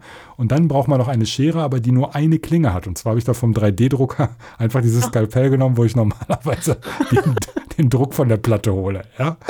So. Du hast mit dem Skalpell an dir selber rumgehen? Nein, das ist ja, du gehst ja nur an die Fäden. Ja? Und das heißt, du klappst quasi mit der Pinzette den einen Faden, wo es so rausguckt. Also das heißt, das ist wie so ein Pin. Den zieht man dann nach vorne und dann ergibt sich quasi eine Lasche. Und dann muss man einfach nur mit dem Skalpell unter die Lasche den Faden durchziehen und dann an diesem Ding ziehen und dann ist es weg. Das heißt, letztendlich, was ich euch damit sagen will, ihr braucht da nicht nach 2 Wochen hin, ihr könnt es einfach selber machen. Ja? Also das hätte ich ehrlich gesagt auch nicht gedacht, dass das so einfach geht. Das ist ja vollkommen irrsinnig, wie viel Zeit man da verschwendet. Ne? Und wenn man so ein bisschen Desinfektionsmittel hat, man ja mittlerweile zu Hause danach kurz einsprühen, ein bisschen warten, 2 Minuten, dass es halt dann nicht mehr so nässt, weil das nässt so ein bisschen, sagen die im Tutorial auch. Und dann ist es 15 Minuten ins Wartezimmer setzen und dann könnt ihr... Bei Risiko und Nebenwirkung fragen Sie dann YouTuber. Genau. Was soll schief gehen? Ne, was es einfach nur sagen soll, Tutorials erklären dir heute alles und sparen dir sehr, sehr viel Zeit. Das ist bei Mauro halt aber echt gefährlich, weil wenn Mauro sich ja in irgendeinem Gebiet festbeißt, heißt das ja auch, der liest sich alles an. Also, wahrscheinlich hat er sich bald so eine MRT-Maschine da selber gedruckt oder sowas. Genau, also das steigert sich jetzt richtig. Mauro so übernächste Podcast-Folge. Ey Leute, ich bin jetzt übrigens Arzt. Ist halt auch die Frage, mal ganz ehrlich, ne, so ein Muttermal rausschneiden, ne? So schwer. Wie schwer kann das denn bitte sein? Genau, das Einzige, was da halt problematisch ist, dass ich halt nicht weiß, wie diese Betäubung funktioniert. Also ich glaube, es war schon eine bisschen extremere Situation, bevor du selber mit dem Messer an dir herumschneidest. Also, ich glaube, das kriegt man auch nicht einfach so hin. Ich glaube, da hat man so ein paar evolutionäre Bremsen eingebaut. Ja, das kann gut sein. Wobei das echt krass ist, wenn das betäubt ist, halt also 2 kleine Muttermale werden auch mit 2 Spritzen betäubt. Wenn dann jemand mit dem Messer in dich reinschneidet, merkst du das nicht. Ne? Das ist so krass. Ja. Also es ist halt irgendwie schon geil. Mauro schon geil. Weil Mauro sagt, ich muss das alles ja machen und unter irgendwelchen Brücken trifft er sich mit irgendwelchen Medikamentenhändlern, um an diese Spritzen ranzukommen, nur damit er nicht zum Arzt muss und das selber machen kann. Ja. Mich würde mal interessieren, vielleicht ist ja jemand aus der Community, was weiß ich, Medizinstudent oder so. Ich glaube nämlich, dass ich hatte eine Kommilitonin, die hat Pharmazie studiert damals, oder eine Mitbewohnerin, die Pharmazie studiert hat. Und die meinte, dass Leute, die Betäubungen geben, also wenn du im Medizinstudium, musst du dich als Student gegenseitig betäuben, damit du weißt, wie sich das anfühlt oder wann das wirkt und so und so. Und ja, das würde mich mal wirklich interessieren, ob das immer noch so ist. Und wie muss ich mir diese Situation vorstellen? Das ist ja im Klassenraum, ihr sitzt gegenüber, so, dann nehmen Sie jetzt mal bitte die Spritze, gucken sich da mal gegenseitig an und rammen sich einfach mal die Spritze gegenseitig in den Kiefer. Oder wie funktioniert das? Würde mich mal wirklich interessieren. Ja, wahrscheinlich ist das so. Aber ich will noch mal ganz kurz der Vollständigkeit halber, bitte nicht nachmachen. Ja? Ich bin Stuntman. Aber sehr spät der Disclaimer. Ja, aber wie gesagt, nicht, dass da jetzt Leute irgendwie, keine Ahnung, weißt du, so irgendwie am Kopf und so mit 40 Stichen oder sowas und ich bin dann dafür schuldig, dass die da quasi die Schädeldecke irgendwie in der Hand haben oder so. Lass das sein. Ja? Geh da schön zum Arzt. Bei mir war das ein Notfall. Ich konnte das nicht anders. Bei mir war es Notfall. Mein Kumpel ist nicht rangegangen ans Telefon. Sieht mega super. Ich gucke mir das, also jedes Mal, wenn ich mir das angucke, ist ja noch am Verheilen. Ich habe ja immer noch die, quasi sieht aus wie so 2 Schusswunden irgendwie, so 2 Muttermale quasi mehr oder weniger nebeneinander. Ich gucke mir das immer sehr genau an. Habe ich echt gut rausgezogen. Wie viele neue Wunden hat deine Freundin dir zugefügt, nachdem sie erfahren hat, was du da abgezogen hast? Nee, aber wie gesagt, also jetzt da am Bauch, ich weiß nicht genau, vielleicht kann man sich da auch aber was soll passieren? Du ziehst da ja nur was raus. Also es kann ja nichts passieren tatsächlich. Ja. Also weil du bist ja auch nicht an dir selber, sondern du schneidest ja nur diesen Faden durch und ziehst den da raus. Wo soll der hin, der Faden? Der kann ja nur raus. Also von daher. Vielleicht rutscht der auf der Hälfte raus und dann hast du den ganz da drin oder weiß was ich denn. Keine Ahnung. Ja, ich stelle mir halt nicht gerne am eigenen Körper rum. Macht man ja nicht. Nur den Faden. Naja, egal. Könnt ihr gerne mal Bezug nehmen, wenn ihr Arzt seid. Aber sobald ihr eigene Erfahrung habt, gibt mal was dabei passiert. Genau. Ich wollte gerade noch sagen, ich poste mal ein Bild von dem, wie toll ich das da rausgezogen habe. Aber ich glaube, das ist tatsächlich dann irgendwie Anstiftung oder so. Nee, ich lasse es. Außerdem kriegt man dann die schöne Betäubung alle nicht. Also, aber gut, so lokale Betäubung sind auch scheiße. Aber so Betäubung. Beim Fädenziehen kriegst du keine Betäubung. Ja, weil du sagtest mit Spritze, aber es ist ja dann nur lokale, ne? Oder? Nee, das ist, wenn die entfernt werden. Das meinte Mauro, glaube ich. Nee, beim Fädenziehen kriegst du keine Betäubung. Nee, beim Rausschneiden, da kriegst du die Betäubung. Ja, okay, das macht Sinn. Ja. Okay. Ja, da kriegst du 2 Spritzen, dauert 2 Minuten, danach spürst du gar nichts mehr. Da kann man einfach reinschneiden. Ich glaube, ich hätte diese Dama-Serie nicht gucken sollen. Oh. Irgendwann ist Mauro, kennt ihr diese Black Mirror-Folge mit dem Arzt? Der dieses Netz sich aufspannt und dann fühlen kann, was die Patienten fühlen? Nee. Und quasi dann kann er halt super diagnostizieren, was für eine Krankheit die haben und ist halt auf einmal der beste Arzt der Welt. Aber irgendwann kriegt er halt so einen Schock und merkt, also irgendwann gibt es so einen Unfall und auf jeden Fall spürt er dann die Schmerzen der Patienten auch, aber es macht ihn geil. Und deswegen fängt er halt irgendwann an, nur noch sich selbst zu verstümmeln, weil er nur noch Schmerzen ihm irgendein Gefühl in ihm auslösen und so. Irgendwann sitzt Mauro hier auch so völlig verstümmelt. Ich gehe jetzt einfach zum Arzt und lass mir einfach irgendwas nähen. Ja. Nur weil ich dann selber die Dinger wieder rausziehen kann. So einfach mit einem Küchenmesser irgendwie im Bauch schneiden, hier bitte ganz viele Stiche, ja? Also habe ich schon wieder den Arm gebrochen haben müssen, aber eine lange Narbe wird das, aber auch schade. Ja. Machen Sie mal mit 5, 6 Stichen. Machen Sie dann daneben auch noch mal ein paar einfach so rein. Ich bin jetzt aber echt abgefuckt hier. William, wie geht's dir denn so? Ich hab Urlaub gehabt. War geil. Ja, cool. Red einfach weiter, bitte. Ja, red einfach weiter. Dann kann ich ja kurz, ich war in Italien, jetzt ein bisschen länger als eine Woche. Und zwar, Mauro hat mir zwar davon abgeraten, ich habe es trotzdem gemacht, rebellisch wie ich bin. Und zwar war ich in Rom. Jetzt nicht, ich habe nur gesagt, dass ich keine Städtetrips mache. Ich weiß doch, viele Leute, die das lieben. Wie es sich gleich getriggert fühlt. Jedenfalls, ich war ein Stück weit nördlich von Rom mit meiner Freundin da und es war wirklich, wirklich sehr schön. Es ist erstens mal unfassbar geiles Wetter da. Wir hatten quasi 26, 27 Grad Sonnenschein jeden Tag. Bis auf einen Tag, da waren wir im Vatikan. Da hat es einen halben Tag mal geregnet, aber sonst alles easy.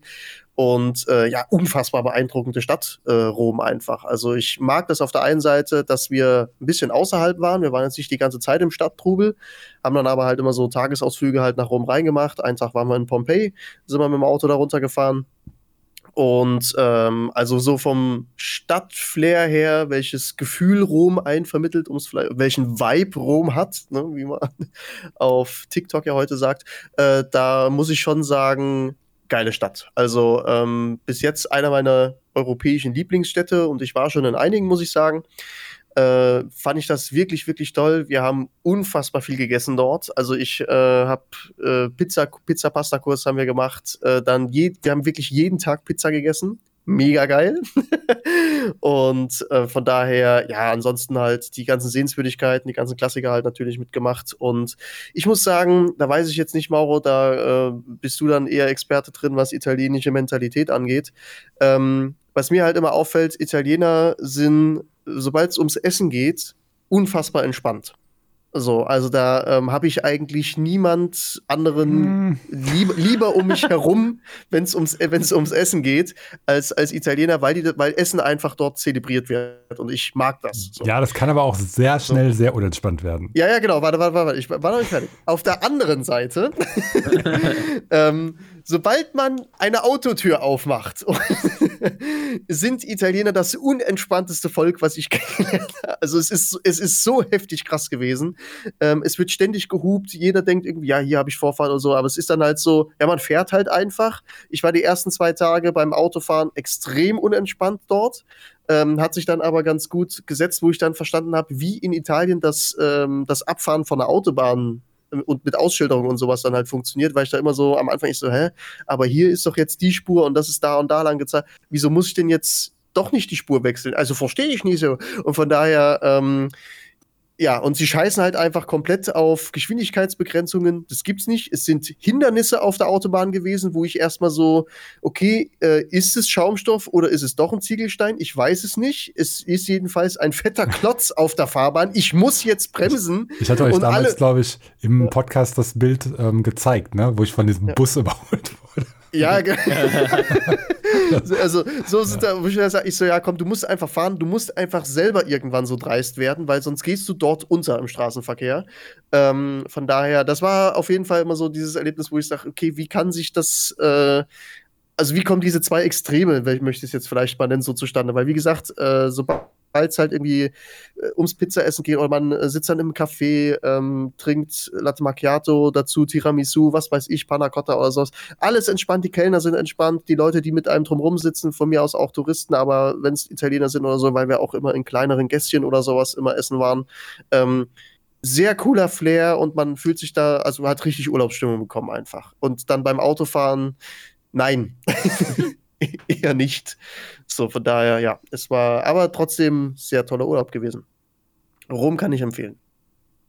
Ich war noch nie da. Okay. Was kannst du denn noch nicht in Rom gewesen sein? Das ist ungefähr der Weltgeschichtsort. Wo gibt es denn mehr Geschichte als in Rom? Ja, aber das ist, ich will immer, haben wir ja schon, muss man nicht nochmal neu aufrollen, aber es ist halt so, zu viele Touristen einfach. Das ist das Problem da. Ja, das sind aus guten Gründen da. Also, ich meine, ja, genau, aber das ist dann halt auch immer so ein bisschen das Problem. Ich weiß, du hast ja erzählt, dass du irgendwie so einen Pizza- und Pasta-Kurs gemacht hast. Oh, der war mega. Ja, war das denn so auf Touristen gemünzt oder wer war dann da? Also es waren tatsächlich also ein italienischer Pizzabäcker, der Giuseppe, war da und hat halt auch viel zur Theorie noch mal so ein bisschen erklärt. Hauptsächlich ging es aber wirklich darum, dass Leute, die quasi noch nie eine Pizza selbst gemacht haben, denen das näher zu bringen, wie entsteht eigentlich eine Pizza italienischer Art oder nach neapolitanischer Art. So. Und natürlich kriegst du dann da erstmal gezeigt, okay, wie muss der Teig sein, wie bereitest du den vor? Und das ist natürlich alles Übungssache, aber für jemanden wie mich oder wie uns, die jetzt natürlich so richtig krass im Pizza-Game drin sind, seit Mauro ja hier den Pizzaofen empfohlen hat, habe ich da natürlich auch so die eine oder andere Kniffrage dann halt einfach. Ich so, ja, wo muss ich auf das achten und jenes achten? Und auch Leute, die das schon mal gemacht haben oder einfach sagen, ey, ich würde das einfach mal gerne von jemandem erklärt bekommen, der da offensichtlich Profi drin ist. Da kann man schon eine ganze Menge mitnehmen. Also beispielsweise, was den Teig angeht, was dann aber auch die Tomatensauce angeht, was den Käse angeht.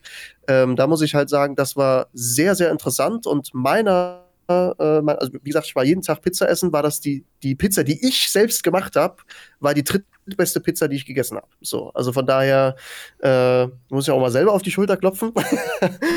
Also wenn alles schief geht bei mir im Leben, ich mache in Rom dann eine Pizzeria auf. Warst du denn auch im Pizzarium in Rom? Nee. Hast du die Netflix-Serie nicht gesehen? Chef's Table?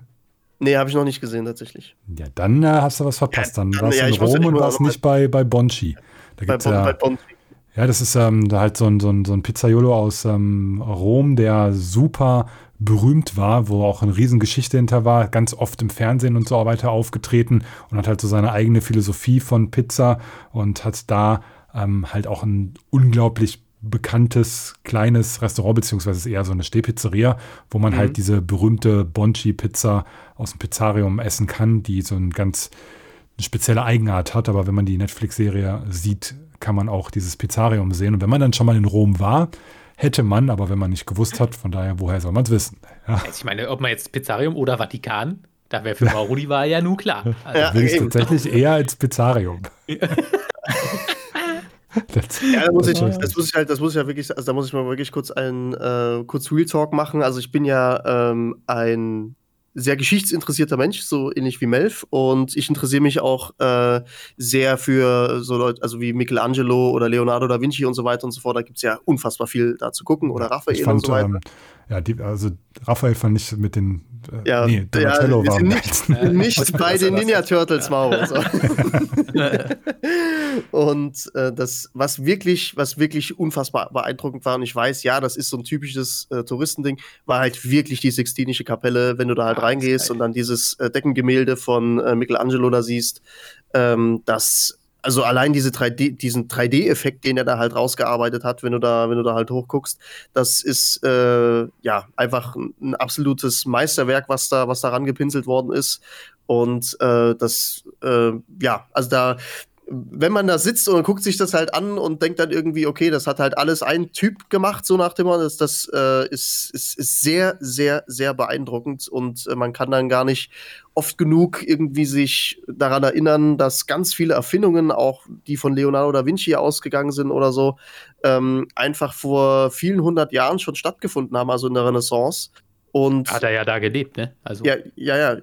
Wann denn sonst? Wann denn sonst? Nee, aber was ich halt meine, dass diese Erfindungen, die Leute wie Leonardo da Vinci oder sowas halt gemacht haben, wie viel von unserem alltäglichen Leben darauf beruht. Das ist so unfassbar beeindruckend. Und von daher, Leute, die auf sowas stehen, wie gesagt, was auch Melf meint hier, die sich für Geschichte interessieren, ist Rom die perfekte Stadt. Allein die Armklingen von Ezio, ne? Also ja, alles dort. Das ist ja immer noch die größte Erfindung von Leonardo da Vinci. Das muss man ja mal festhalten. Das muss man festhalten, ja. Nein, also sehr beeindruckende Stadt, auf jeden Fall. Mauro ist nicht überzeugt, er fährt nicht nach Italien in Urlaub. Nee, nicht nach Rom. Nicht nach Rom. Nee. Nicht nach Rom. Dann würde ich mir tatsächlich eher so Teile von Neapel oder so anschauen wollen. Da sind die Müllberge auch größer. Das ist eben. Das auch. Rom das macht er auch nur wegen seiner Mafia-Serie da. Ja, wahrscheinlich eher. Und dann unbedingt in dieses eine berühmte Hochhaus rein will. Da, meine Schwester war da schon drin, die hat sogar Fotos da drin gemacht. Krass. Mit aber versteckter Kamera wahrscheinlich. Nee, halt nur mit Kontakten kommst du da quasi rein, ne? Ja, aber du kannst doch, also die Polizei hält dich doch nicht aktiv davon ab, da reinzugehen. Also jetzt ja nicht so, dass es verboten ist, da hinzugehen. Wenn du da als ganz normaler Tourist reingehst, gehst du relativ schnell wieder raus, tatsächlich. Naja, ich sag ja, aber es ist jetzt nicht so, es ist ja nicht wirklich abgesperrt jetzt in dem Sinne. Also es ist nicht abgesperrt, aber ich glaube, wenn du da einfach mal quasi so in die Innenhöfe der Wohnanlagen gehst, wo dann halt auch entsprechende Leute rumlungern, dass die dich halt nicht so lange da rumlaufen lassen. Es gibt nicht umsonst auf Instagram oder so, glaube ich jetzt nicht, habe ich zumindest noch nicht geguckt, da irgendwelche TikTok-Videos aus den Innenhöfen, die man halt aus der Serie kennt, weil die das wahrscheinlich da einfach nicht zulassen, weil die da arbeiten quasi. Also das heißt, die können sich das nicht leisten, dass da jetzt irgendwelche Touristen rumlungern, während die da versuchen, ihre Geschäfte zu machen, sage ich jetzt mal ganz einfach. Ne?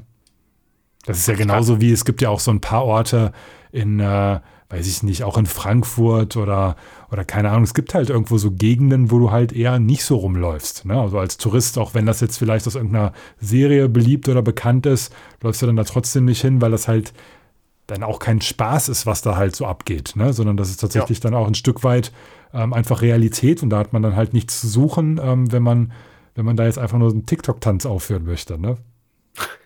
Habe ich passend dazu noch einen Filmtipp? Ich weiß nicht, ob ihr den gesehen habt, bei Netflix, Athena. Ja. Habt ihr den? Hab ich nicht gesehen. Habt ihr den? Mauro, hab ich gesehen, ja. Boah, also optisch, Alter. Also der hat mich, also da bin ich, nach dem Film war ich so richtig so, oh fuck, die Welt ist doch im Arsch. Also das war ja so nihilistisch, dieser Film. Ja, vor allem, weil der halt auch schon so relativ nah an der Realität ist, ne, irgendwo, wenn man sich so anschaut, was in Frankreich hier und da abgeht, beziehungsweise abgegangen ist. Ne? Und das ist ja noch mal ein ganz anderes Kaliber, als man das jetzt hier aus Deutschland kennt. Das ist ja wirklich eher so Kindergarten, ne? Was dann hier so abgeht und was da dann halt auch so mit Minderheiten, Polizeigewalt und Fronten und so weiter abgeht. Also ich denke, natürlich ist das primär halt vor allem cineastisch extrem krass aufgearbeitet, aber auch inhaltlich wahrscheinlich gar nicht so weit weg von der Realität, die da herrscht. Ja, aber es war schon sehr geil gemacht. Also alleine die ersten, weiß nicht, 10, 15 Minuten war schon echt. Also es geht um den Aufstand in einem französischen Bon-Léon oder wie heißen die? Ich weiß es nicht, kann es nicht aussprechen. Kann nur Italienisch. Wo quasi einfach Aufstand ist und dann sieht man das aus Perspektive der Polizei und aus Perspektive der Bewohner und das ist also bildgewaltig, es hat nicht wirklich eine Geschichte, aber bildgewaltig ist das schon. Also kaum was Krasseres wahrscheinlich, was man dieses Jahr sehen kann. Also ist auch nur 90 Minuten lang, also auf jeden Fall gucken. Mit fettem Sound. Sehr beeindruckend. Da habe ich aber auch eine Doku zu gesehen, wo wir gerade in Frankreich sind. Und Ghetto. Ich glaube, in Marseille ist das, was wusste ich auch nicht. In Frankreich sind ganz viele Straßen in Privatbesitz. Das gibt es bei uns ja gar nicht. Ne? Also ich weiß gar nicht, ob du da überhaupt eine Straße besitzen kannst als Privatperson. Nee, es gab, glaube ich, mal eine in der Nordstadt von Dortmund gibt es das. Ja, also jetzt auch offiziell.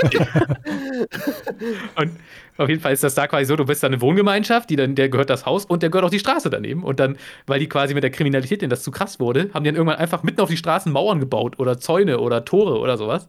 Und die ganzen Leute können Stadt Dortmund. Ja, aber das ist ja so, da wirst du halt von jemandem angehalten, so, guck dich böse an und dann weißt du, ja, muss ich nicht lang. Aber die können, also in dieser Doku da haben die so Kinder gezeigt, die halt ihren Schulweg hatten und dann, morgens war auf einmal da eine Mauer gebaut, so wie DDR-mäßig.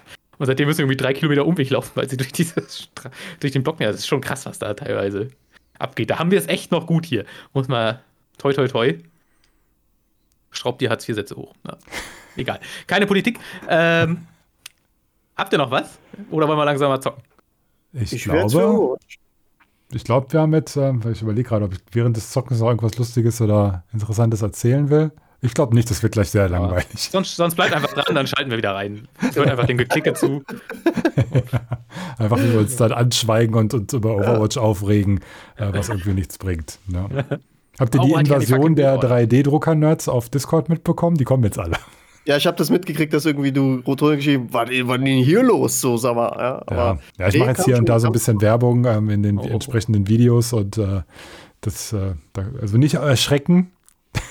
Da kommen, glaube ich, jetzt noch ein paar.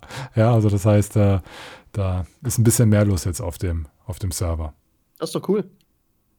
Ja, definitiv. Dann brauche ich ja nichts mehr schreiben. Ist ja top. Ist auch so geil, ne, wenn die dann letztendlich hier mal in den Podcast rein. So kommt jetzt. Wer sind diese Leute? Genau, über was reden die da? Sag mal was hier zu Schichthöhe und was ist jetzt hier mit Warping? Das ist irgendwie eine witzige Konstellation. Aber naja, ist halt okay. Wird gut. Okay. Alles klar, Leute. Dann war das die Folge, keine Ahnung, ja, spontan. Ihr wisst, warum das so war. Schreibt uns gerne Feedback rein. Wir wurden übrigens nicht gefragt nach dieser Folge. Also das heißt, ja, seht ihr mal, toll sind wir, oder nicht? Genau, hat sich niemand irgendwie beschwert. Von daher, beim nächsten Mal machen wir das nicht mehr so von alleine. Da wollen wir schon wieder drauf getriezt werden. So, ne? Das mögen wir ja auch so ein bisschen. Ihr wisst Bescheid. Nee, wir sind draußen. Auf Spotify. Genau, Bewertung 5 Sterne auf Spotify und dann wird alles gut. Wie viel haben wir da jetzt eigentlich? Können wir mal ganz kurz gucken? Ich glaube 215. Ich hatte vor 3 Tagen oder so mal geguckt. Ich glaub, echt? Da ist ja gar nichts mehr passiert. Mehr als gefordert. Ach so, ja gut, man kann es auch so betrachten. 216, William, das ist ja überhaupt nicht mehr aktuell. Oh, Mensch. Also bitte. Ja. Krass. Ja gut, alles klar. Dann sind wir draußen. Bis zum nächsten Mal. Tschüss. Ciao.